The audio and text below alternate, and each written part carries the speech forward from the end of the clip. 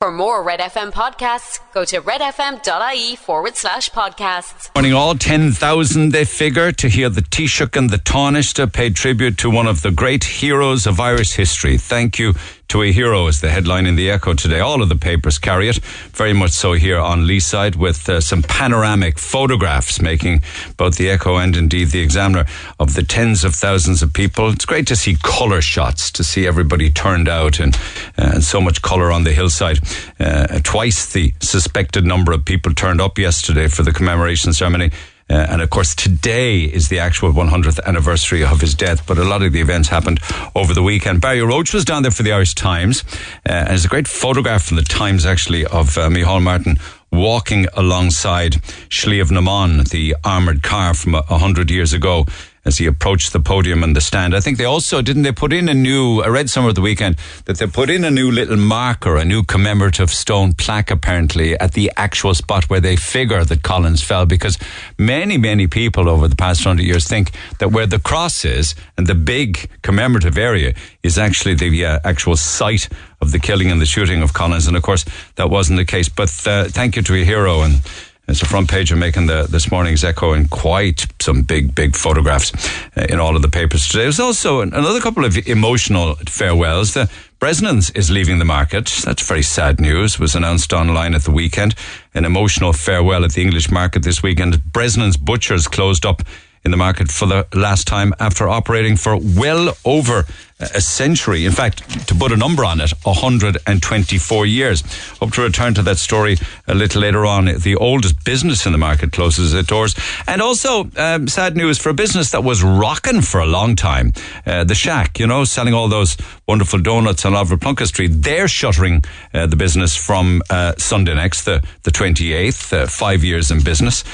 So two sad stories. I mean, donuts really, they were huge, weren't they massive for a long time? There used to be queues outside. There was one on the South Terrace. Can't remember the name of it, but there was queues outside it. They would sell out of donuts, and I guess people just move on. I don't know what the story is. They just move on, and the next craze comes in. So sad news, certainly with regards to Bresnan's and the Shack as well. Funeral wise, at the weekend, the funeral of Miriam Burns yesterday had a massive turnout. She was described by her daughter as a lioness. Her heartbroken daughter pays a funeral tribute to murdered Miriam at the age of 75. Her daughter Sharon spoke of a beautiful, smiling lady on her bike. She'll always remember her as a force of nature, and she was, of course, murdered, beaten to death in her Killarney home. And across the water then, the proud, strong Irish community came together for the send-off for Thomas O'Halloran, the 87-year-old Irishman who died after he was stabbed to death on his mobility scooter in London. And hundreds turned out, many of them wearing GAA jerseys, and they gathered in a place called Greenford in West London to commemorate him with Irish music and prayers. And they came from every county to honour Tommy, apparently. It's just so sad. Another death makes the front and inside pages of many of the red tops today, because it's unfortunately relates to the death of Santina Cawley, because her mam, Bridget O'Donoghue, has now gone to the guards because she says that a letter that she received purports to be a letter from her daughter's killer. Bridget O'Donoghue went to the guards. Santina, of course, was brutally murdered by Karen Harrington in 2019, and she says that she's received a letter, a frightening letter, claimed to be from Harrington in jail. It's a handwritten letter. She says that in the letter, Karen Harrington says that she will not ever accept blame for something I did not do. And she also claims that she prays for the slain child morning, noon and night. It's a long letter, and she signs off with puddles of cuddles for the slain child's mother. So the tragic toddler's mum says she's frightened, shocked and sickened after getting the letter from her jailed murderer. The murder of her daughter. Papers also this morning talk of issues involving how we live and how we're going to pay for it. And you might be surprised to know that they're spending 100 million a year on renting government buildings, particularly in the capital, even though all of the staff inside them are working from home. It's a Daily Mail investigation where they put a figure of €100 million of taxpayers' money forked out each year by the government in rent for office buildings when, as I say, the workers are working from home. So they're paying $100 million on shuttered buildings. And other budgets then that they just don't seem to use, and we were talking about other ones last week. Apparently there's 18 million set aside to allocate traveller housing to traveller families. And of the 18 million, they've only managed to spend 6.2 million apparently. Now, that isn't necessarily because they don't know what they're doing. It possibly has a lot to do with the fact that they can't find accommodation to spend it or to rent it on. And the Mail this morning says that 100,000 pensioners are back at work. And one of the reasons is they're worried and fearful about their future and concerned about what would happen if things get any worse. So there are people who are of pension age who've gone back to work. I wonder if some of them have gone back to work because they want to go back to work. I wonder if some of them gone back to work because they're just fed up of being retired. It's just boring. There's only so much gardening you can do. Or walking around the loch. But anyway, that's for another day, I suppose. And you know, they love to have a go at music. I don't know why. 2 weeks ago, the papers are rattling on about the Garda Band. Right? The money it's costing us. And then a month ago, it was the RT Symphony Orchestra. The amount of money it's costing us. And all they do is play instruments. This morning, it's the Army Band. It's costing us €25 million.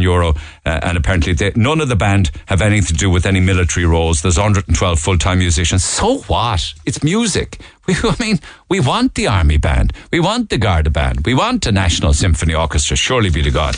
You would have think that there are things that are worth spending money on. But there is a music-related story that makes this morning's papers. It's Dana. Now, apparently, I can't understand it. I don't know, did somebody forget, drop the ball? Is it intentional or what? But they're having a big concert, apparently, to celebrate our Eurovision wins, our singers and our composers. Would you believe it, that Dana has not been invited? It's bizarre. 6 of the 7 winning songs are going to be there. Johnny Logan, Linda Martin, Niamh Kavanagh, Paul Harrington, Charlie McGettigan, Emer Quinn. No Dana, not included. And we need reminding that it was the first time Ireland won the Eurovision back in, was it 1970, I think? She did say, Dana said, had I been asked, I would love to have been and delighted to take part in it. I share so much with Ireland's other Eurovision winners. Why would you leave Dana out? It's just bizarre. Makes no sense. Ireland is the most successful country at Eurovision. In spite of our recent record, we've won 7 times. And she kicked it off in 1970 with all kinds of everything. And you talk about reminiscing. Listún Varna welcomes people for Love and Romance again next month. And apparently there's a story making the Star this morning from the man behind it, Willie Daly. He's a gas man. He says that it's as important as ever and that the services of Listún Varna matchmaking is absolutely booming, he says. People are more hungry for love than ever. And, with love in mind, a little later on this morning, I have some lovely prizes to give away for Copperface Jacks, the musical. Not just the musical itself, but also an opportunity to go up to Dublin and to stay in the Jackson Court Hotel in Dublin and to get gold tickets to go to Coppers and to have a Prosecco reception in the Opera House and a box for 8 friends to go and see Copperface Jacks, the musical on Leaside. And it opened on Friday and it runs until tonight. So all that's got to be done today. But the whole idea with regards to Copperface Jacks giveaways is to find out where you met your loved one, where you met your partner. You might want to get texting on that to win the prize. Text 086 8104 106. Meanwhile, the cost of accommodation for other productions, including Garth Brooks, even if you go 5 or 10 miles outside Dublin now for a Garth Brooks concert and an overnight stay, it'll cost you €357 for a one-night stay in a hotel in and around the Dublin area. There are dearer than that. There are. But I can tell you one thing, there certainly aren't cheaper. And then over west in Dingle, there's an advert up online, the Dingle Courtyard Holiday Homes, where you can rent the holiday home for one night. Check in Saturday, October 1st. Check out Sunday, October 2nd. 1 room, 2 adults, no children. Price for the night, €1,427. Nearly €1,500 for the night. But the question is, will they actually rent it? Will somebody be daft enough to pay it? We'll have to wait and see. They're the prices, lads, that people are paying these days. Have you seen Madonna recently? She's making all of the papers today. What the heck is her secret? Is it Botox? Is it filler? What is it? Has she got some eternal youth elixir that she takes last thing at night and first thing in the morning? Madonna looks like as if she's 25 years old. I know you can doctor photographs and stuff like that and Photoshop things. There's photographs are in the mail this morning. She's 64. She looks about 24. And then, if these are the best jokes, I'm actually mortified reading these out. It'd be great, actually, if somebody else would read them out for me. They are so bad, but they're apparently the top 10 laughs at the Edinburgh Fringe Comedy Festival. Maybe they're so bad they're actually funny. I tried to steal spaghetti from the shop, but the female guard saw me and I couldn't get pasta. Really? People actually laughed? Did you know if you get pregnant in the Amazon, it's next day delivery? They get worse. This is just, so embarrassing for everything. By my age, my parents had a house and a family. And to be fair to me, so do I. But it's the same house and it's the same family. That's kind of slightly funny if it wasn't so true.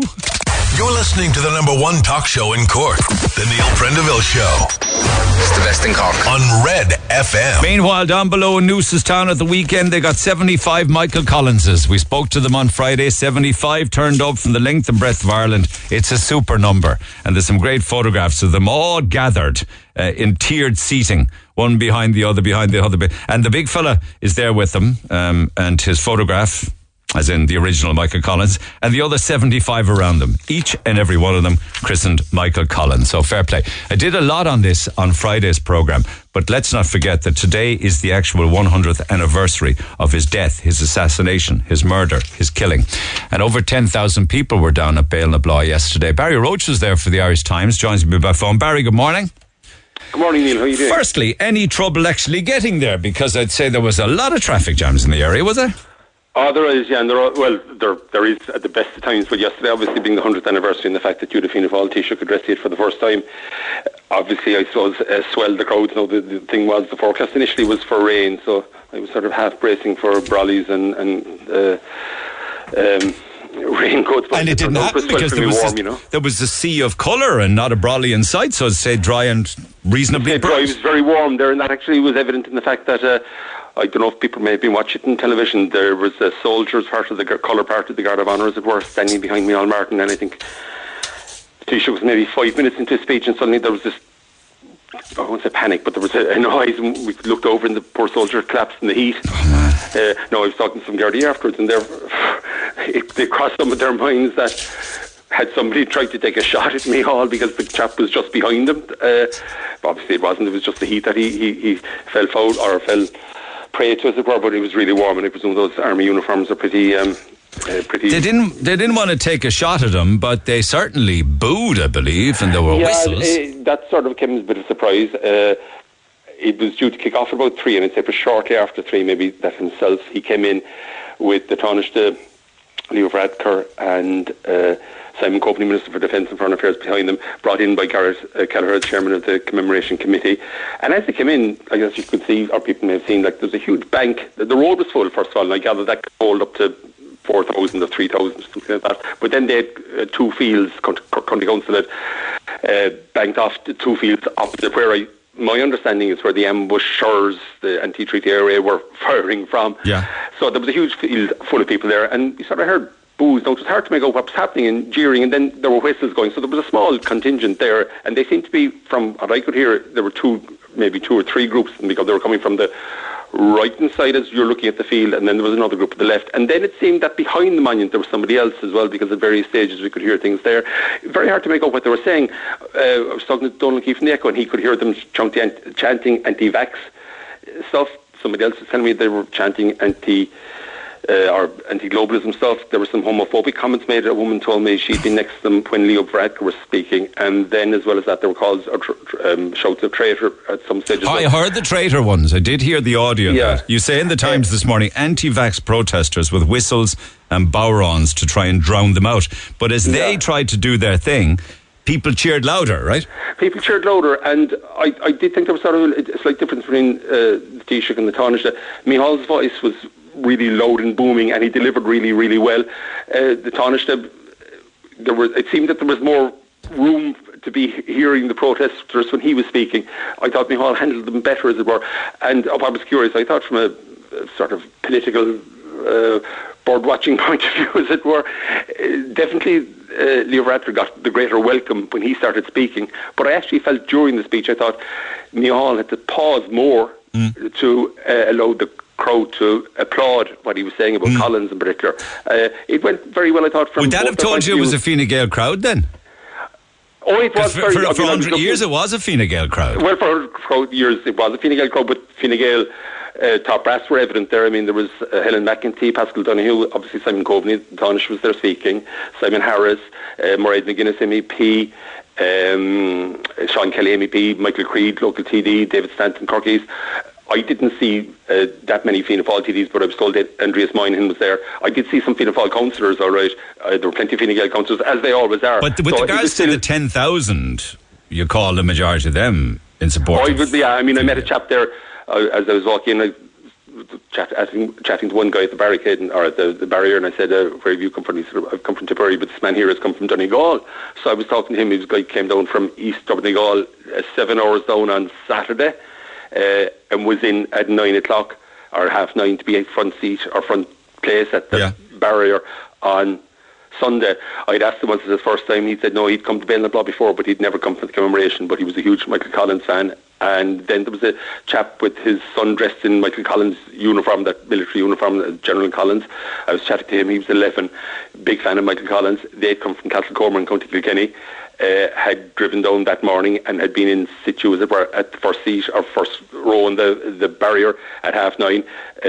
I was asking them, were they involved in politics? So the father said he was chairman of the local common, like that. So there was a very strong Fine Gael crowd. But were the Fine Gaelers happy that Micheál was on the podium giving a speech? I think they were very impressed with his speech. I mean, I thought his speech hit all the right buttons, as it were. He touched base on, he was really generous in his praise of Collins, recognising him sort of for his role, not just in the war, or not just in the actually directing the military campaign and the intelligence campaign. Which is kind of amazing, because they called him a traitor for years. Well, yeah, but Micheál, I mean, 100 years on, I suppose things have changed, and talking to family members during the week, previously they sort of said, he'd been written out of history, but since the 1990s, Tim Pat Coogan's biography, and Neil Jordan's book, which the family would sort of say wasn't perhaps the most accurate fiction, but definitely he's become in vogue. And I think there was a survey there some years ago, wasn't there, by, was it The Guardian or something, who was Britain's greatest military opponent. And I think Michael Collins beat off Napoleon and Rommel and a few others. That's right. Yeah. Internationally, obviously, I think the Neil Jordan film has given him a huge prominence. Just on the subject of Neil Jordan, he did an interview the weekend. I'm not quite sure what paper it was in, but he said that he regretted his depiction of Dev. Yeah, I didn't think the depiction of Dev. Yeah, I mean, at the time, he was strongly criticised, and he really. I mean, I'm doing obviously some research. Before this, and I mean, there is some evidence that suggests actually the place I parked my car, I parked it there 10 years ago for Enda as well, up behind the Diamond Bar, and Dev stayed in that farmhouse or that farmyard the night before Collins was shot at the meeting there, and I mean there's a suggestion that when Collins was shot, De Valera said it's a pity he's shot because we find it far difficult to deal with anybody else because the others aren't as strong as Collins. So I don't think there was necessarily the enmity, and certainly I think by then in 1922 Dev had already left for Moy, where he met Liam Lynch and said, how can we create a republic when we can't even hold the towns? I mean, they had left Cork City, they'd abandoned Limerick and moving west all the time, so they weren't holding the towns and the cities. So Dev seemed to have been far more pragmatic, I think, than Liam Lynch. Neil Jordan of the weekend said that he regretted how he portrayed Dev. He said if he gave the impression in the film that Dev was in West Cork to plan and set up the killing of Collins, it was not intentional. But I watched Michael Collins, the film, again with Liam Neeson on Friday night, and it was totally obvious that was the message that was being given in the film. Yeah, I mean, I would have sort of felt that it was, I don't know to what extent you can say it was a planned, identified attack on Collins. Obviously the policy was attacking Free State columns. Now, reading stuff again, it seems that he was identified going down that morning, going through Ballinablaw by one of the Republican scouts out there, and said Collins has gone down. But the fact that they came back the same road, and that they didn't know the terrain and had to get a local guide to bring them back, there was so much about this that was badly planned, as it were. There were still hundreds of Republicans moving west from the city after the fall of the city in Buttlephant. So the area was, chock-a-block as were Republicans. It seemed, in hindsight, looking back, and I suppose hindsight is easy, but to actually journey down to West Cork at that stage, only a week and a half after they took Cork City or something like that, it seemed, foolhardy, I suppose, and come back the same road as well. I mean, your sort of advice, are you hearing stories in the north that people used to change their routine to work at various stages, security forces and so forth? Apparently the IRA column that were waiting for them were gathering their stuff to leave. They were about to leave, yeah. Because they said, he's not coming back this come way. Back, and I mean, the irony was, I think, was Tom Hales there, and his brother Sean was the Free State commander in Bandon, 20 miles away. It really was brother against brother. So I often wondered as well, what did Tom Barry make of that, I wonder? Because he left Collins to take the other side. So I wonder Tom Barry was in prison in Mountjoy, and I think he was shocked, and he writes in Guerrilla Days in Ireland, I think it's in Guerrilla Days in Ireland, that when news came through, about 1,000 Republican prisoners all knelt down and said the rosary for Collins, and there was a hush of dismay, because he was held in such high regard. I think it would seem to me, and I'm no historian, but that within the Free State side he was perhaps the most amenable, and Micheál made that point yesterday. I mean, his speech was really, really impressive now, I thought. He touched base, he acknowledged he was hugely generous in his praise of Collins, and he said the greatest tragedy of it was that he was the person who was perhaps most likely to have affected reconciliation, and the fact that he was killed robbed Ireland of its best hope of reconciliation, and he said would have prevented what happened after. So obviously the rest of the Civil War, we had horrendous things like Ballyseedy and Countess Bridge, the other bombings, or where Republican prisoners were tied to landmines and blown up, and obviously there was an attack on Free State troops, a culvert bomb out in Carrigafook and Macroom about a month later, and there were 6 or 8 Free State soldiers killed. But Micheál recognised that, I think, and then, as well as I say, he mentioned Collins' role in organising the 1918 Sinn Féin victory in the election. He mentioned Harry Boland, obviously a huge figure for those on the anti-treaty stroke Fianna Fáil side as it became. He also mentioned Cathal Brew, he mentioned David Eyre, so he touched base, I think, with his own political antecedents, as it were, while at the same time being generous towards Collins. And then as well, he managed in the course of that to sort of make the point that the 1918 general election gave nationalists the first legitimisation of their campaign available to them, unlike what was happening, he specified later, in the north, where the campaign by the Provisional IRA for the last 30 years that it went on was done in the face of opposition from the Irish people who didn't support it. And what about Varadkar's address then? How did that go? Varadkar's was good, but I didn't think, what I thought was interesting, as I say, it was the Fine Gael audience primarily. When Varadkar started to speak, got a much louder welcome than Micheál, but he wasn't interrupted or didn't have to pause as frequently as Micheál had for rounds of applause, which I thought was interesting.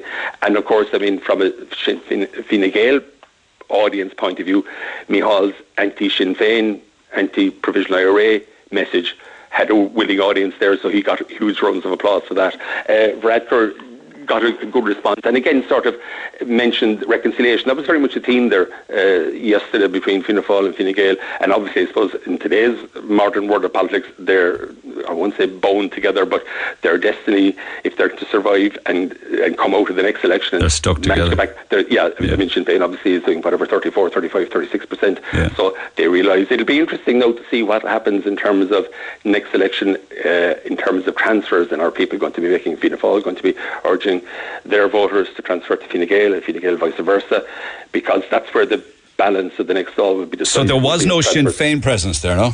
There wasn't, no. Yeah. It was very much a Fine Gael primarily, and then Fianna Fáil. But I presume there were people there who came for the curiosity value, the fact it was 100 years, and then just the historic fact that you had a Fianna Fáil Taoiseach addressing what has historically been very much a Fine Gael Common na Gael event. And Micheál made reference to it, and actually there was an interesting documentary on piece on Nationwide. Donald Byrne had it the week earlier from the 90th anniversary, where Michael Creed's father, late Donald Creed, he went there in 1933, and the talk was all about the blue shirts. He said it was a very bare and barren place, and it was a very bitter place because of the Civil War. He thought the really significant event was the decision by the committee, and he wasn't involved in it at this stage, in 2010 to invite Brian Lennon to speak, and Brian Lennon came, and spoke, and he said, if I can find the quote, because Leo Varadkar finished up with it. Where are we? Have I the right speech here? I can't find it. Well, I tell you, one thing would be hard to beat would have been Collins and the things he was capable of saying. Remember, he said, give us the future. We've had enough of your past. Give us back our country to live, to grow in, to love.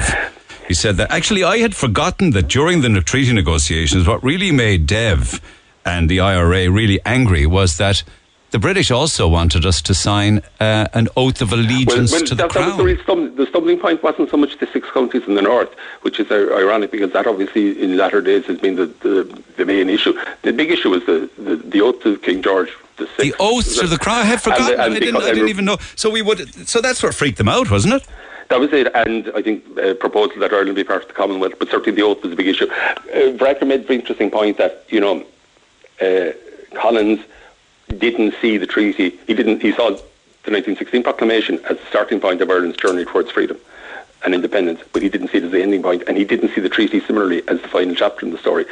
The treaty was simply a stepping stone towards giving us the freedom to achieve further freedom, and he felt that would, and in due course, it was a free state. Then the constitution was changed; it became a republic in 1949 under a Fine Gael coalition government with Johnny Costello. But he was making the point that he could only bring the anti-treaty so far with him, and he wasn't afraid to confront them over that, as it were, and even if it meant opposing former comrades. And even if it cost him his own life, and it did. But he finished up, as I said, with Brian Lennon's quote, if I can find it somewhere, wherever it is, where are we? But he did. I mean, I recall reading something last week, because I'm just, even to finish up on this, no matter what way you look at it, he brought the British to their knees. He was the first Irishman to successfully force the British to concede and to leave the country with armed struggle, right? So with the bullet and the bomb. Yeah, and I think obviously he was very conscious, I think, in that of the importance of intelligence, and obviously the killing of whatever 12 British intelligence officers. The G-men, yeah, that was central to it. There was an interesting piece I came across in Ireland's Own. He made his mark in the GPO. He was aide to come to Joseph Plunkett, but he made his mark in the GPO very early on because apparently he ordered that all supplies of beer, there were kegs of beer there before down the drain because alcohol had previously impacted on Irish attempts to succeed in rebellions and so forth. So I thought that was interesting that he was, as I say, first thing he did was get rid of the booze. And the other thing that was interesting, I remember reading a guy called Joseph Keyes, he was an London-born Irish volunteer, but he was in the GPO with Collins, and he tells a story in that of how they had evacuated GPO, and Collins was in the house where did they, not Mount Street, what's the house, Elon's controversy about plans to demolish it there in the sit-ins in Dublin. But he was there apparently, and he was frying up rashers a few days into the rising, and some British shell came down and sent soot down the chimney and destroying his frying pan, and he sort of popped the frying pan and went off coursing. So he seems to have he was strong on getting rid of the booze at that occasion. But then conversely, I suppose the story is that when he was down in West Cork after visiting his relatives in Clon, he treated all the men in the column to a pint or two of Rastler's beer, apparently. That's right, and was due to travel back to Cork again that day. Was due to travel back to Cork that evening, and I mean, Emmett Dalton had sort of said in some statement that they had been drinking, you know, so I mean, the decision to stop and fight probably wasn't in the circumstance, particularly when you don't know the terrain, you know, and coming back the same road. There's a tragedy of it all. And yeah, it's 100 years on, but, you know, we've moved on, and as I say, there's, I'm just looking at the photograph there now, and the Times, and I mean, the crowd looks absolutely huge. Massive, on the hill. Yeah. I mean, because it had dissipated down to hundreds down through the years, of course. And yeah, it depends who's there, it depends on the weather, you know. I mean, I was there for Indokenny in 2000 and... You weren't there for Liam Neeson, no? I wasn't, no, and I wasn't there for Brian Lennon either. I don't know why. I was there for Michael D 2 years or 6 years ago. Got a huge response, and again, like coming from a very different perspective in the sense that his father took the anti-treaty side, his two uncles took the Free State side.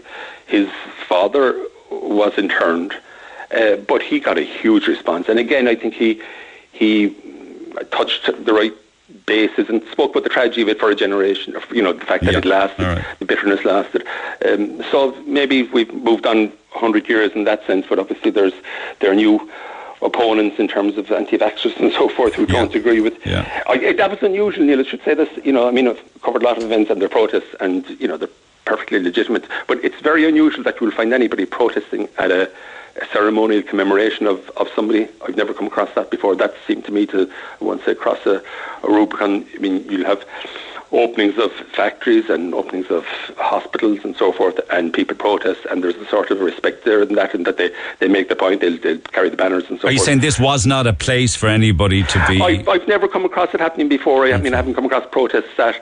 No, the only few that I've covered, I suppose, I've covered Kilcrumper, Liam Lynch a few times, I've covered Kilmichael.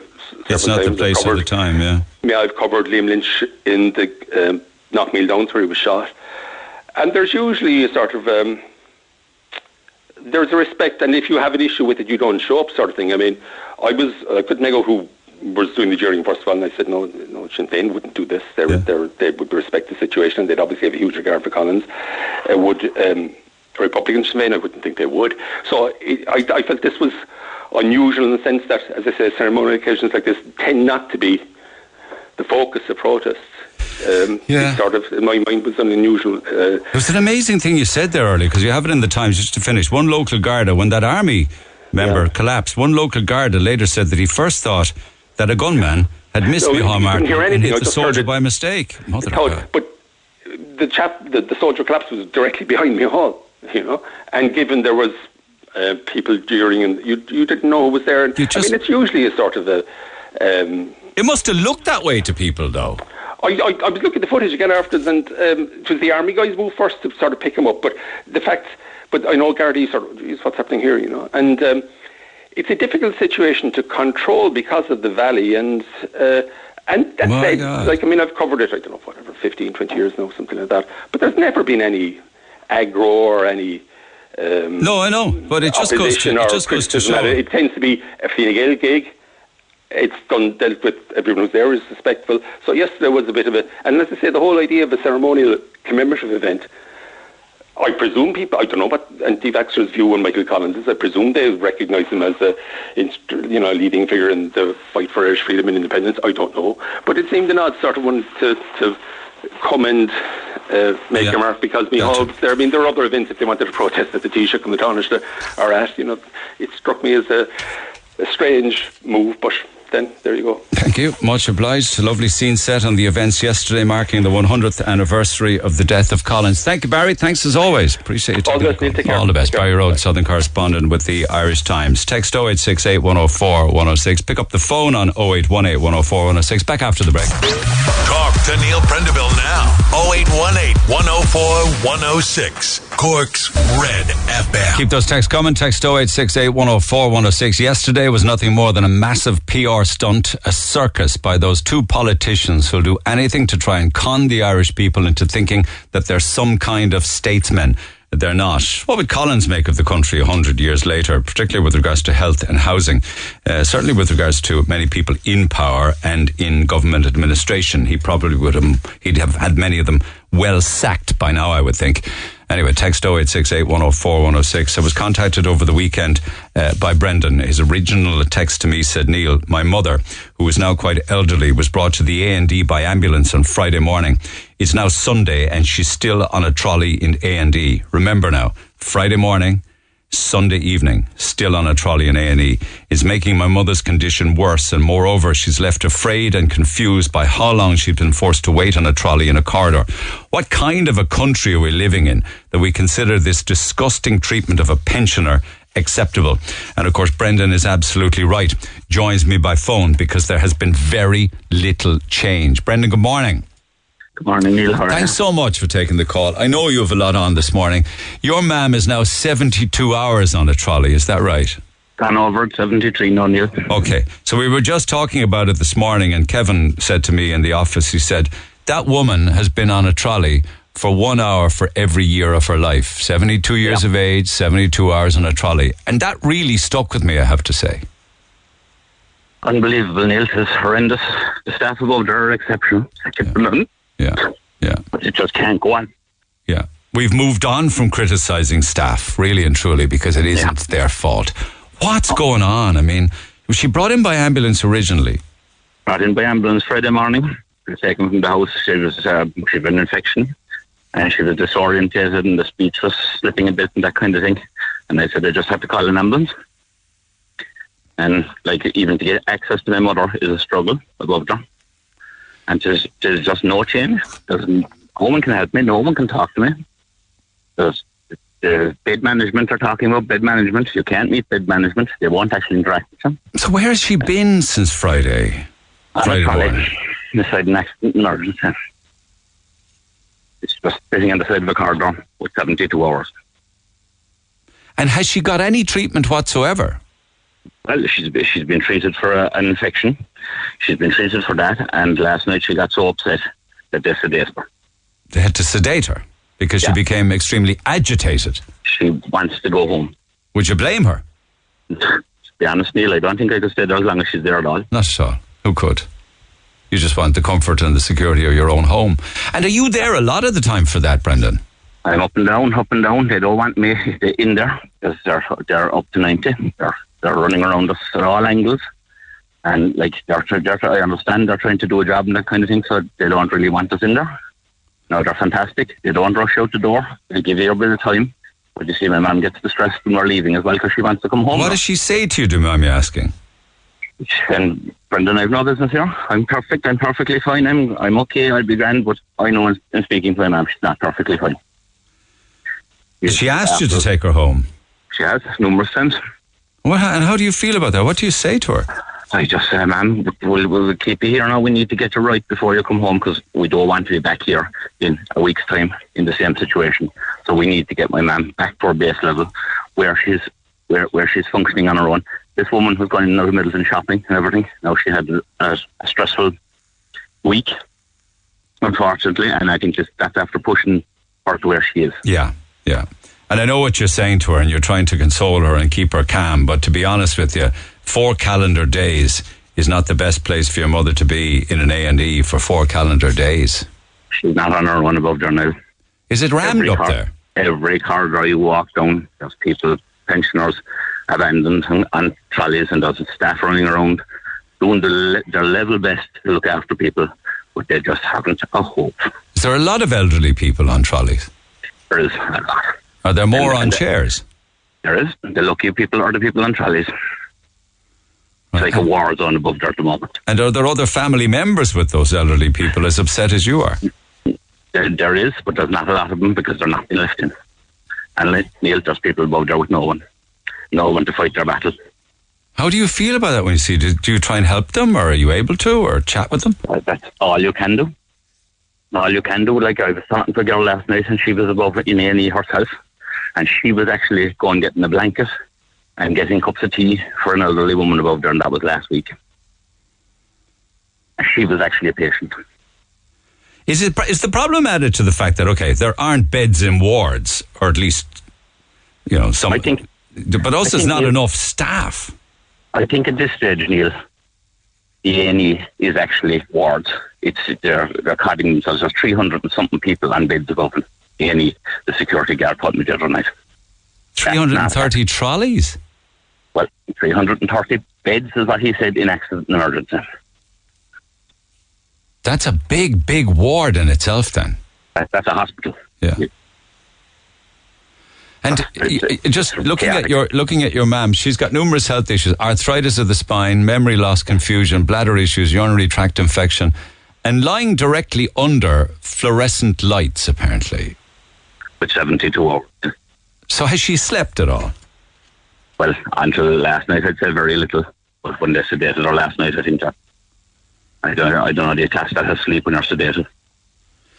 And I think you've actually written a letter, haven't you, or sent an email to the HSE. You said, I'm writing to make you an official complaint regarding the disgraceful treatment of my mother, brought to A&E by ambulance Friday at 8 in the morning. And you sent this yesterday, still in a trolley. She's 72 years of age. I've listed the different issues. Completely unacceptable and disgraceful that anyone should be left in a trolley. And now it's making her condition worse because she's extremely agitated, very upset. I'd like this matter to be treated with the urgency it deserves and have the situation rectified immediately. Did anybody come back to you on that? An automatic response. Was that it? That's all I got. Yeah. Automatic, as in we received your email. Thank you. We've received your email. That's it. And what do you expect today to unfold? I have no idea. Because I was kind of saying to myself this morning, I thought maybe first thing she'd get a bed. She's still in the same situation. And having observed many of those who were in the A&E, and you don't have to answer this if you don't wish to, do you think that there's a proportion of them who shouldn't be there at all? And it's screwing it up for people who need to be there? To be honest, Neil, there is a small element of it, but it's small. I think most of the people that I've passed on trolleys and most of the people I've passed in chairs, they need to be there. How are the staff coping? I'd say under amazing stress, I'd say. Yeah. It's actually frightening to watch them. Like, my mother, when she's awake, they need someone with her all the time because she wants to go home and she's trying to get out of the bed. And, you know, she's not alone in that. There was another man in there the other evening and he had said whoever dropped him off said that he was going to watch a match and he was adamant he was going to see the match and he didn't know where he was. Yeah. And like, there was one nurse in between my mother and that man trying to keep the two of them in the bed. Well, I think the healthcare system, no, maybe not a nurse. Yeah. And have they spoken to you about how difficult their working conditions are? They haven't. No, they're very sympathetic towards me, and you know they're too busy, Neil, to actually talk to me. Now there has been a few girls explain the situation and that kind of thing to me, but they're literally rushing on to the next patient or the next person with a patient in there to try and explain that what's going on. Sounds as if they're constantly dealing with what normally in other times would have been dealt with as maybe a major emergency, but this is ongoing all of the time. They are firefighting about that. Firefighting is the word, and destined to get worse, of course, as we head into the autumn and into the winter. And what do people do for food? They're coming around as normal and feeding them. They are coming around and they're feeding, like my mother has got care and is second to none. But unfortunately, the situation is just gone out of control with her. Okay. I'm looking at them below the blah, slapping each other in the back yesterday. And it's a disgrace what's going on. Isn't it? Isn't it really? It's an absolute disgrace. It's frightening to think this is what's ahead of all of us. Saying how far we've come and how brilliant we've done and how great a country we have. That's a million miles from the reality, though, of what you're going through. 100 million was it, you said, on apartment blocks and stuff in Dublin where there's no one actually working in them because they're all working from home. That's right. And our healthcare system is in this state, Neil. Not good enough. All right, I'll let you get back to your mum. Are you hopeful something will happen? Because what seems to be happening is the medical treatment that people are needed, they're not getting it in wards. They're trying to give them whatever they can while still in the A&E network. That's what it is now, Nathan. And would you think about just bringing her home if something doesn't happen today? Neil, if I bring her home, I'm going to end up back up there to start the queue again in 2 or 3 days time. Yeah. I have no option here. I have to stick with it. Okay, all right. Okay, Brendan, listen, do stay in touch. If there are any updates, people would love to hear, okay? Perfect. Thank you very much. Thanks so much for taking the call. It's shocking. It's just really shocking. It's not acceptable. Brendan O'Brien and his mother, 73 hours now in a trolley in A&E. Lines open on that and lots more besides. Text 0868 104 106. We'll pick up the conversation after 10. Hey, it's Dave. Join me weekdays from 4 for Dave Max Drive, where I'll help get you home or give you a little lift at home. Big hits, loads of fun features and traffic info. What more could you need? Join me weekdays from 4. Dave Max Drive. Get it off your chest. Text the Neil Prendeville Show now. 086 8104 106. Red FM. Okay, I'll catch up on texts in a few minutes' time because there's a lot with regards to the state of our A&E. In fact, the CUH have issued a statement and they continue to issue the same statement asking the public only attend the emergency department if absolutely necessary. They're saying patient care is paramount and this situation is to treat people as a priority who need it. And in the event of maybe people not necessarily having to go to the A&E, there are options, they're saying, like your own GP, South Dock, Mercy Urgent Care Centre, the local injuries unit, say down in Bantry General Hospital, and the local injuries unit in Mallow General Hospital. They're saying, please If you don't need to be there, explore other options available rather than coming to the A&E at the CUH. A lot of texts on this as Brendan's mother enters, and soon we'll pass into the 74th hour since Friday morning on a trolley in the A&E. To the phone lines we go, and then texts after that. Travis, good morning. Good morning, Neil. What do you make of this? An elderly woman, 73 hours on a trolley. It's becoming a very common story now. Yeah, I know, but 73. I suppose I've heard of it in the past, but I can't recall it. But it's 4 calendar days. Yeah, the budget for the HSE is 21 billion, and we, as a society, need to start questioning how those funds are being allocated.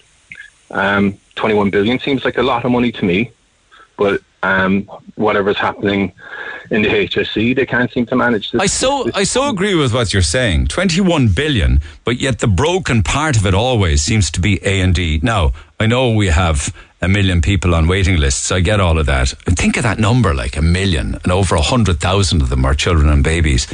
And yet they have billions to spend on it and can't get it right. Yeah, they can't know. So I think they need some sort of consultancy to go in there and start swinging the axe, metaphorically, obviously, to look at the wastage of personnel that are drawing wages that aren't fit for purpose and remove them from the organisation. Now, tell me about your own family situation. Are you happy to share? Well, not happy to share, but willing to share. I'll share. Well, obviously, I have to hats off to my father-in-law. He took the advice, and he felt ill on Thursday morning, and he went to his GP, and he was immediately brought to the CUH by ambulance, having a heart attack. 83-year-old, was it? He's 83. He's close to having a good innings for both of them. Right. But you see, the issue, the unspoken issue with the crisis, I believe, that was so essentially with my father-in-law, is he spent 5 hours in the ambulance. I maybe consider himself lucky that he had that comfort, was seen and immediately sent home. Okay, so he was 5 hours in the back of the ambulance at the CUH because they couldn't admit him any sooner. Yeah. So they're with him and clearly treating him in the ambulance, but the ambulance is out of commission for that 5 hours.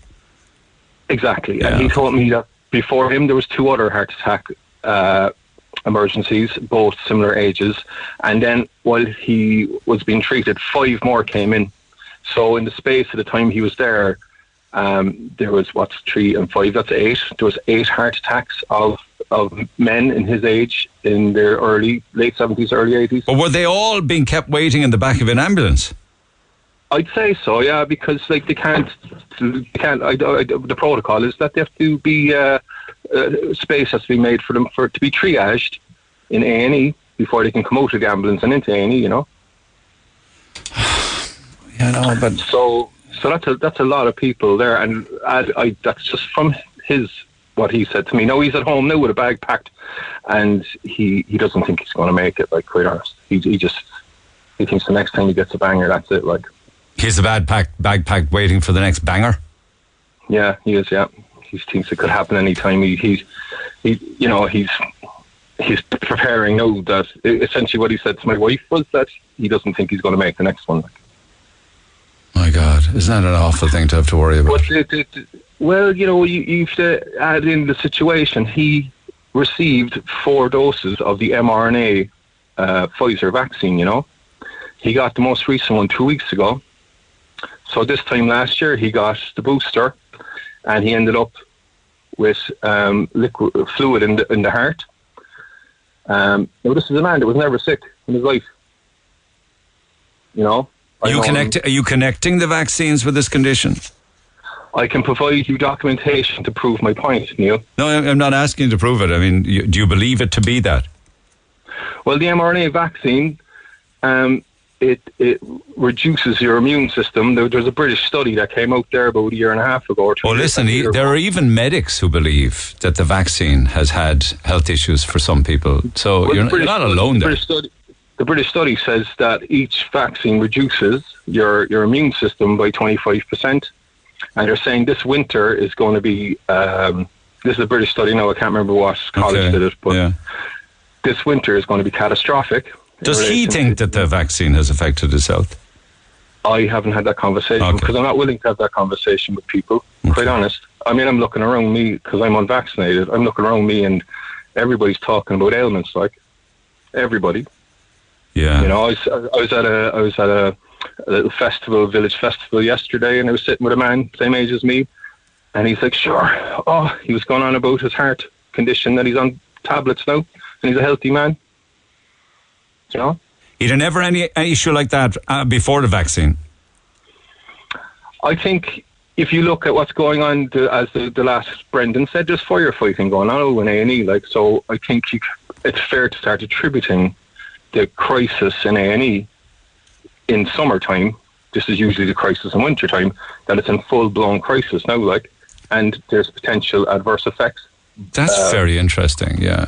Creating this scenario. Yeah. So just there was a vaccinologist, one of the top vaccinologists in the world. His name is Geert van der Bosch from Holland, and he wrote an open letter to the WHO begging them not to push the mRNA. And his position was that it will destroy the non-specific immune response. And what the spike protein does within the vaccine creates a specific immune response. Now, we got monkeypox now, right? And people are looking to get inoculated with a monkeypox jab, right? But the point is that now the body is it has been tuned only to deal with a specific immune response, which is SARS-CoV-2. The monkeypox vaccine will only damage the immune system further.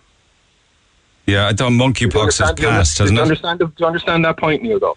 Yeah, I mean, I'm not going to get hugely medical or technical with you, to be honest with you, because people just kind of phase out when we get really technical like that. I understand the point you're making and the connection. I think it's very important for people to understand this point. It's very important.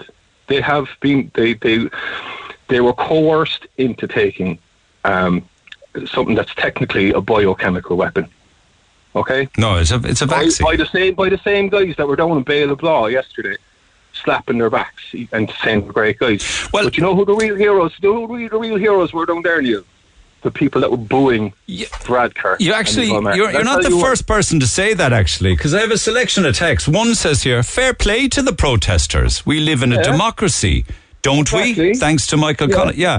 Another one here says, if it wasn't anti-vaxxers, it was people protesting at the corruption and anti-Irishness of the government. It's typical of you media to misrepresent and to lie yet again, saying it wasn't anti-vaxxers and it was people protesting at the State of the Nation. It's very simple, right? Look up the amount of parliamentary or Dáil members that are members also of the World Economic Forum, okay? I know. Who are they representing? Yeah, Who are they representing? Are they representing the constituents, or are they representing Klaus Schwab of the World Economic Forum? I know. If they're not, the point is, if they're kowtowing to Klaus Schwab and the World Economic Forum, they are actual traitors to the Republic of Ireland. Okay. That is a fact. Okay. You know. Okay. But the thing is, anyway, listen, you're not the first person to say that the vaccine has had effects on people's health. There's another one here. A relative of mine was awaiting open heart surgery. The consultant said, avoid the COVID boosters as they can cause myocarditis. It killed my mother. What did? The third booster. Did it? I begged her not to get it. I mean, really though? Yeah. She was dead. She got very fast-acting cancer and was, after the third booster, I asked her on November, begged her not to get it, and she was like, she believed the narrative that was being spewed by mainstream media. And essentially, under the Biological Weapons Act of 2011, which is on the Statutory Instrument Book of Ireland, anybody who was involved under Section 8 of promoting a biological chemical weapon in Ireland, which I believe the vaccine is actually guilty of a crime. Okay, and did your mother die soon after? That includes your radio station. Yeah, I knew the media would get blamed for it. How does look up Section 8 of the Biological Chemical Weapons Act of 2011 on the statutory instrument book and have a read off that. Well, I hadn't been aware that the vaccine was a chemical weapon. I hadn't been aware of that. It was developed in Chapel Hill, the chemical weapons laboratories in the States back in 2014. Okay. And did your mother die soon after the vaccine? She got diagnosed in January. She went for the life-saving op in February, and she was dead on her wedding anniversary on the end of March. But nobody has medically said it was connected to the vaccine. It could have been, sadly, the cancer. Well, it's policy, so because there was no cancer screening for 2 years, so the government are still liable for her death. Yeah. Okay. You know, so you've spoke to me before, anyway, Neil, and I've been against this globalist narrative that's been spewed. People need to take their head out of their backsides, realise that the government are in bed with the WEF, who want to cut our power this winter, you know, and freeze, you know. There's just so much stuff going on. People need to wake up. All Cork, right. wake up. Okay, wake up, Cork.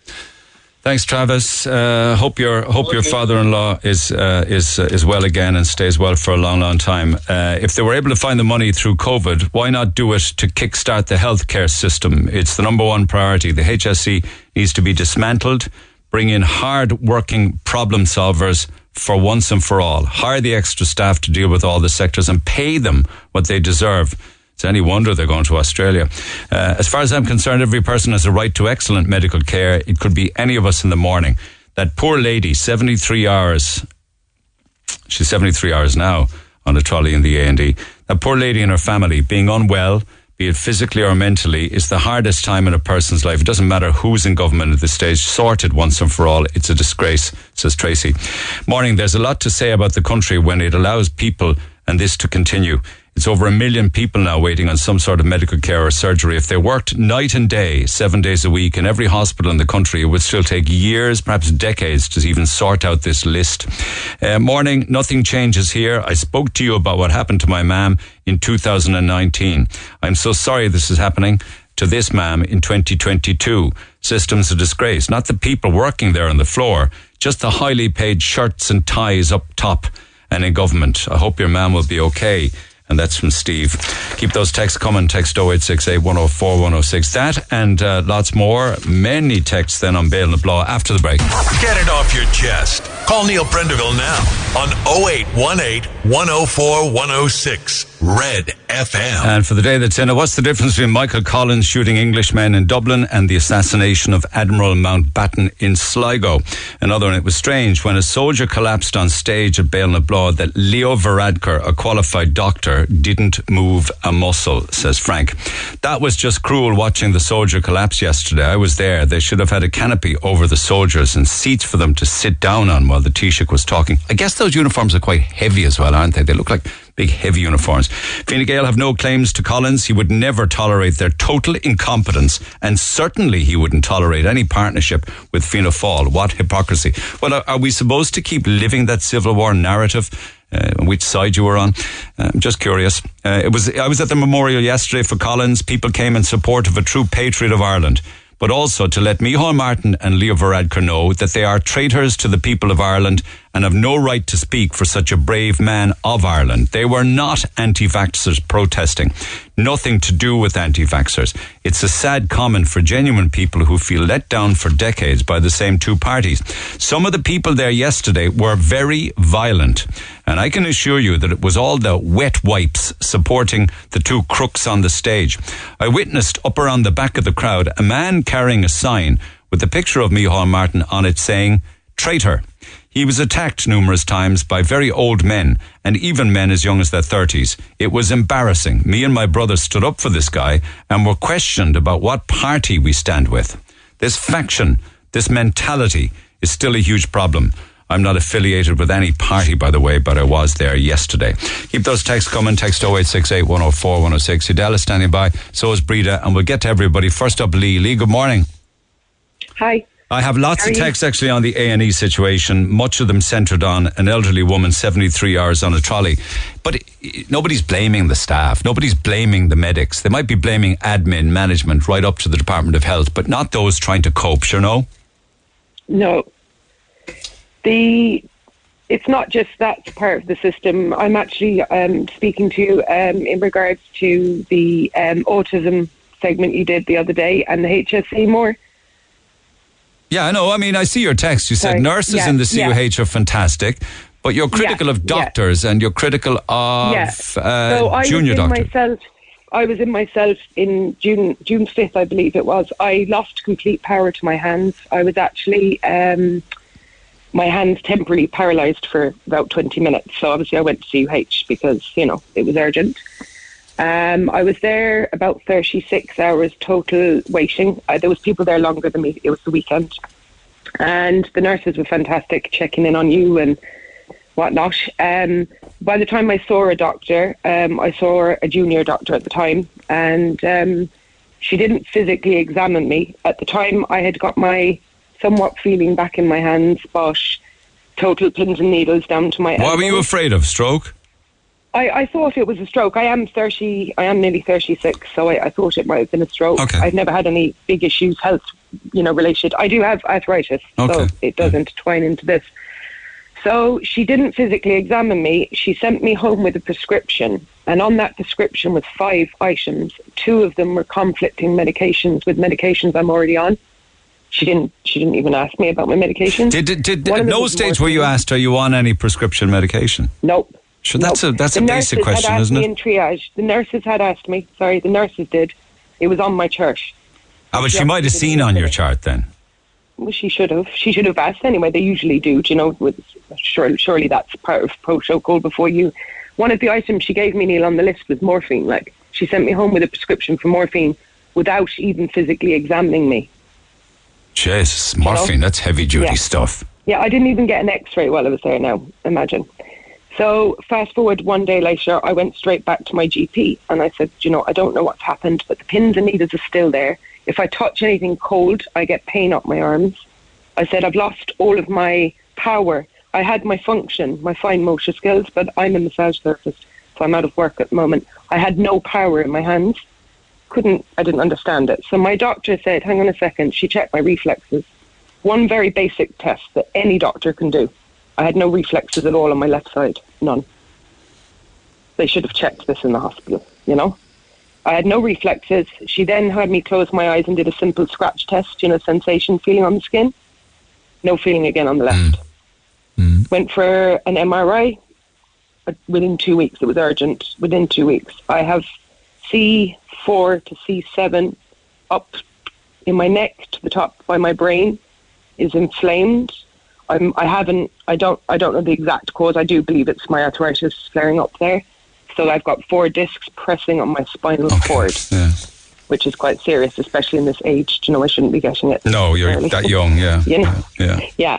But what your criticism is of not being asked the right questions or diagnosed properly day one. That she even gave me the prescription without even physically. I mean, a very simple reflex test. They knock your elbow, near your arm, check your elbows, check your shoulders. But that's bound to happen. I bet you that's happening quite a bit because they just run off their feet, moving from one to the next to the next. It was very busy. I watched it over the weekend. So there was a man sat next to me, Neil, who'd fallen out of a moving Arctic lorry.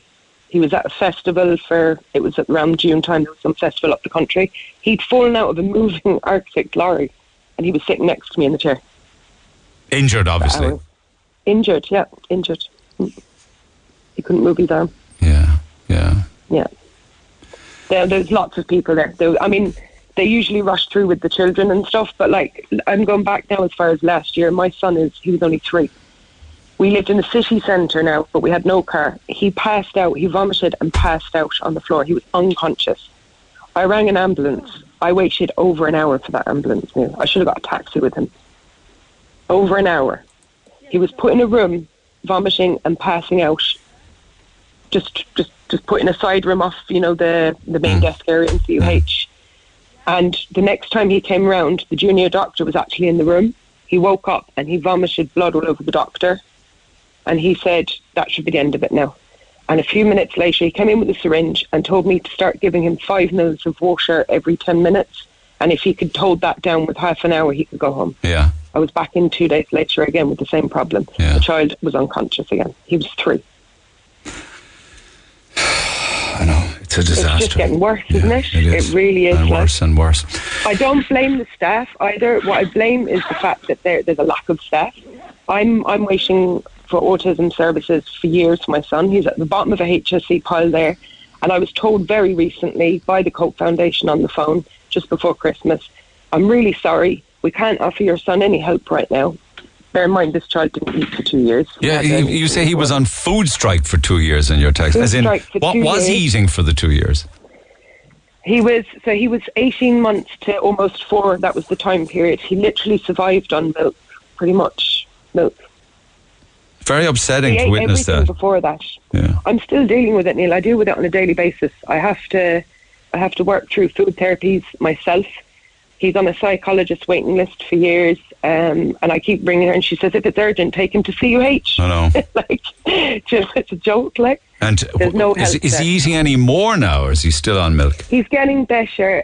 Funny enough, it was his birthday party yesterday, and and they can get a bit overwhelmed. He wanted a party, but he was overwhelmed at the same time. And after, he said, Mummy, I've seen, because I've been growing basil and some other herbs in the garden for them, to learn gardening. And he decided to eat the whole basil plant.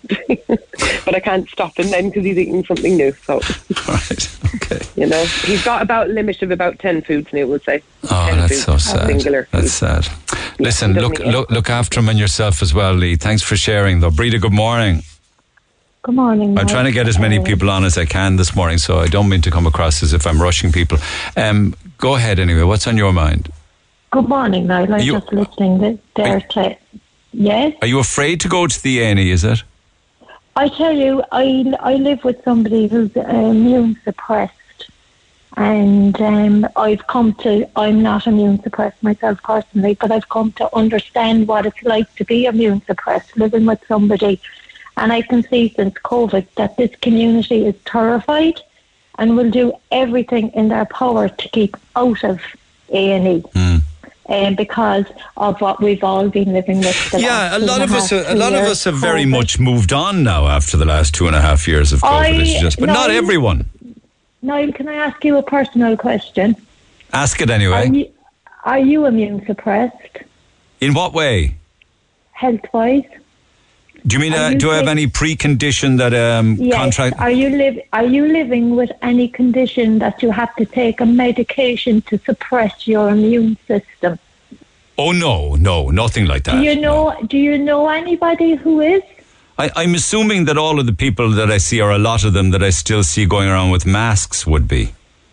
They would. So are we all in it together?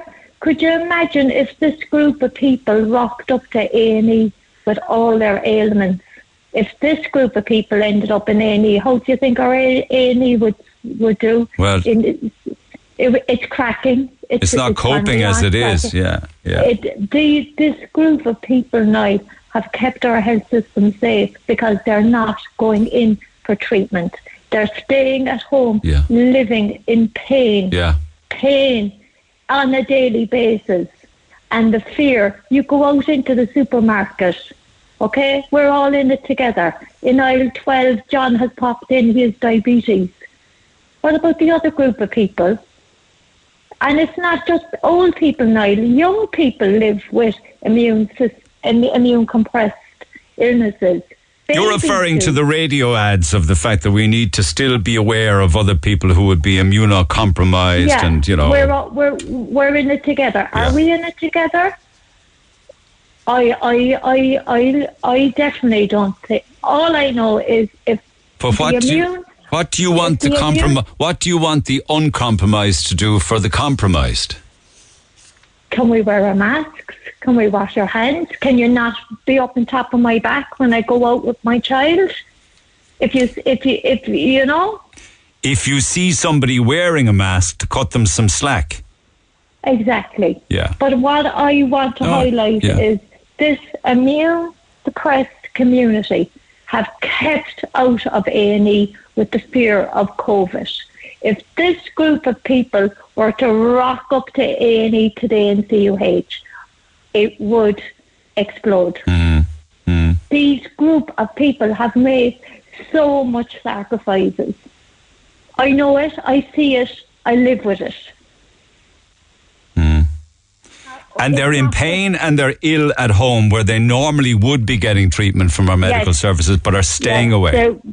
They won't go to A&E. They won't go to A&E. Yeah. Would you go to A&E?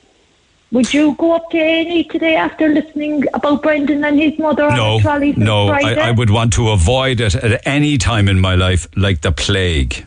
Exactly. So could you imagine if you were living with an illness, with a chronic illness that impacts you on a daily basis, and the thought of lying on a trolley? Because that's what you would be. You'd be left there. And even though numbers are well down, hospital admissions are well down, ICU admissions, I think there's like ICU in Ireland at the moment, there are 18 patients with COVID. That's not doing anything to allay the immunocompromised fears, no? They're still afraid. No, Niall, because, Niall, I don't know about you. You had that man on a while ago saying that, was it the vaccination impacted his father-in-law's heart attack? So nobody knows how COVID affects any one person. I could have it. I could have a little sniffle. You could have it. You could be hospitalised. Yeah, I know. There's people living with long COVID. They are. Nobody knows how it impacts. I could be with somebody and I don't get it. So it's just not knowing how it would impact your body. Yeah. I was chatting with a woman a couple of weeks ago who only gets up 2 or 3 hours a day. The rest of it, 20-odd hours, are spent in bed. And I was chatting with her on the phone, actually, and she said to me, I'm going to probably lose my train of thought with you now. So if I do, will you ever jump in and tell me what I was talking about? All of this is long COVID. You know? It is. I see it, Niall. And then you see other people. It's just a runny nose.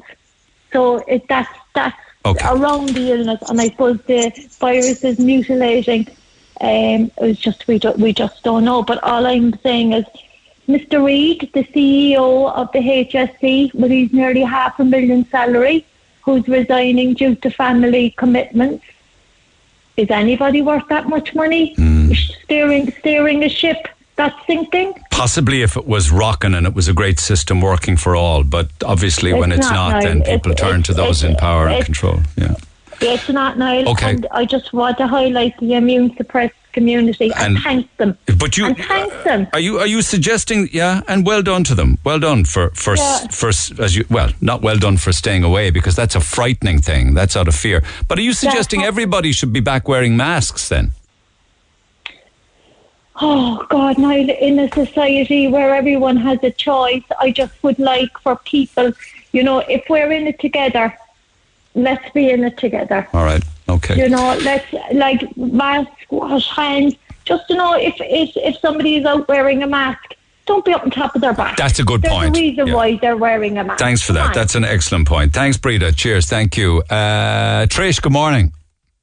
Good morning. Okay. You're on WhatsApp. So where are you now? Are you in Cork? Or are you in Wicklow? Where are you, in Dublin or what? I'm actually at Bantry Hospital. I just travelled 4 hours for a hospital appointment for myself. Hence the reason why I'm phoning you, because I've been listening to you on the radio since I hit Cork. Right. I have to say I've always enjoyed Red FM and your debates. Thank you.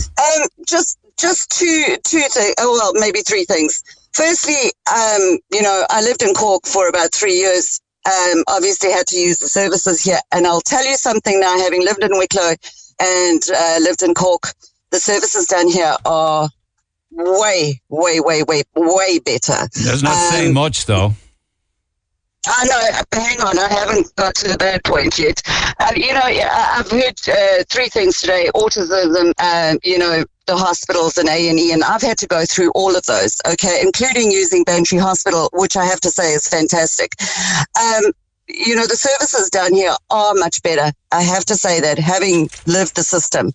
But now, just to get back to the hospitals, I have an opinion about the fact that why they're not putting people on trolleys, and the ones that are actually, in fact, in my opinion, lucky. Now, I feel for that woman that's sitting there for 74 hours, and she's probably going to be there for a lot longer, because my mother was in Vincent Hospital after having a triple bypass in Cork. She had complications. I had to take her to Vincent's Hospital. She landed up sitting in a wheelchair with, I would say, easy over 50 people. And this is the problem now, is that they're so scared of putting people on trolleys that they're leaving them in the waiting room in chairs, in uncomfortable chairs. I saw 3 people lying on the floor. They were that sick. People like myself who were sitting with my mother, who refused to leave her, by the way. I insisted that I stay with her because they don't want family members or anything like that with them. And I get that, COVID and all that other stuff, but they're leaving family, telling family members to stay outside. They're not informing them what's going on.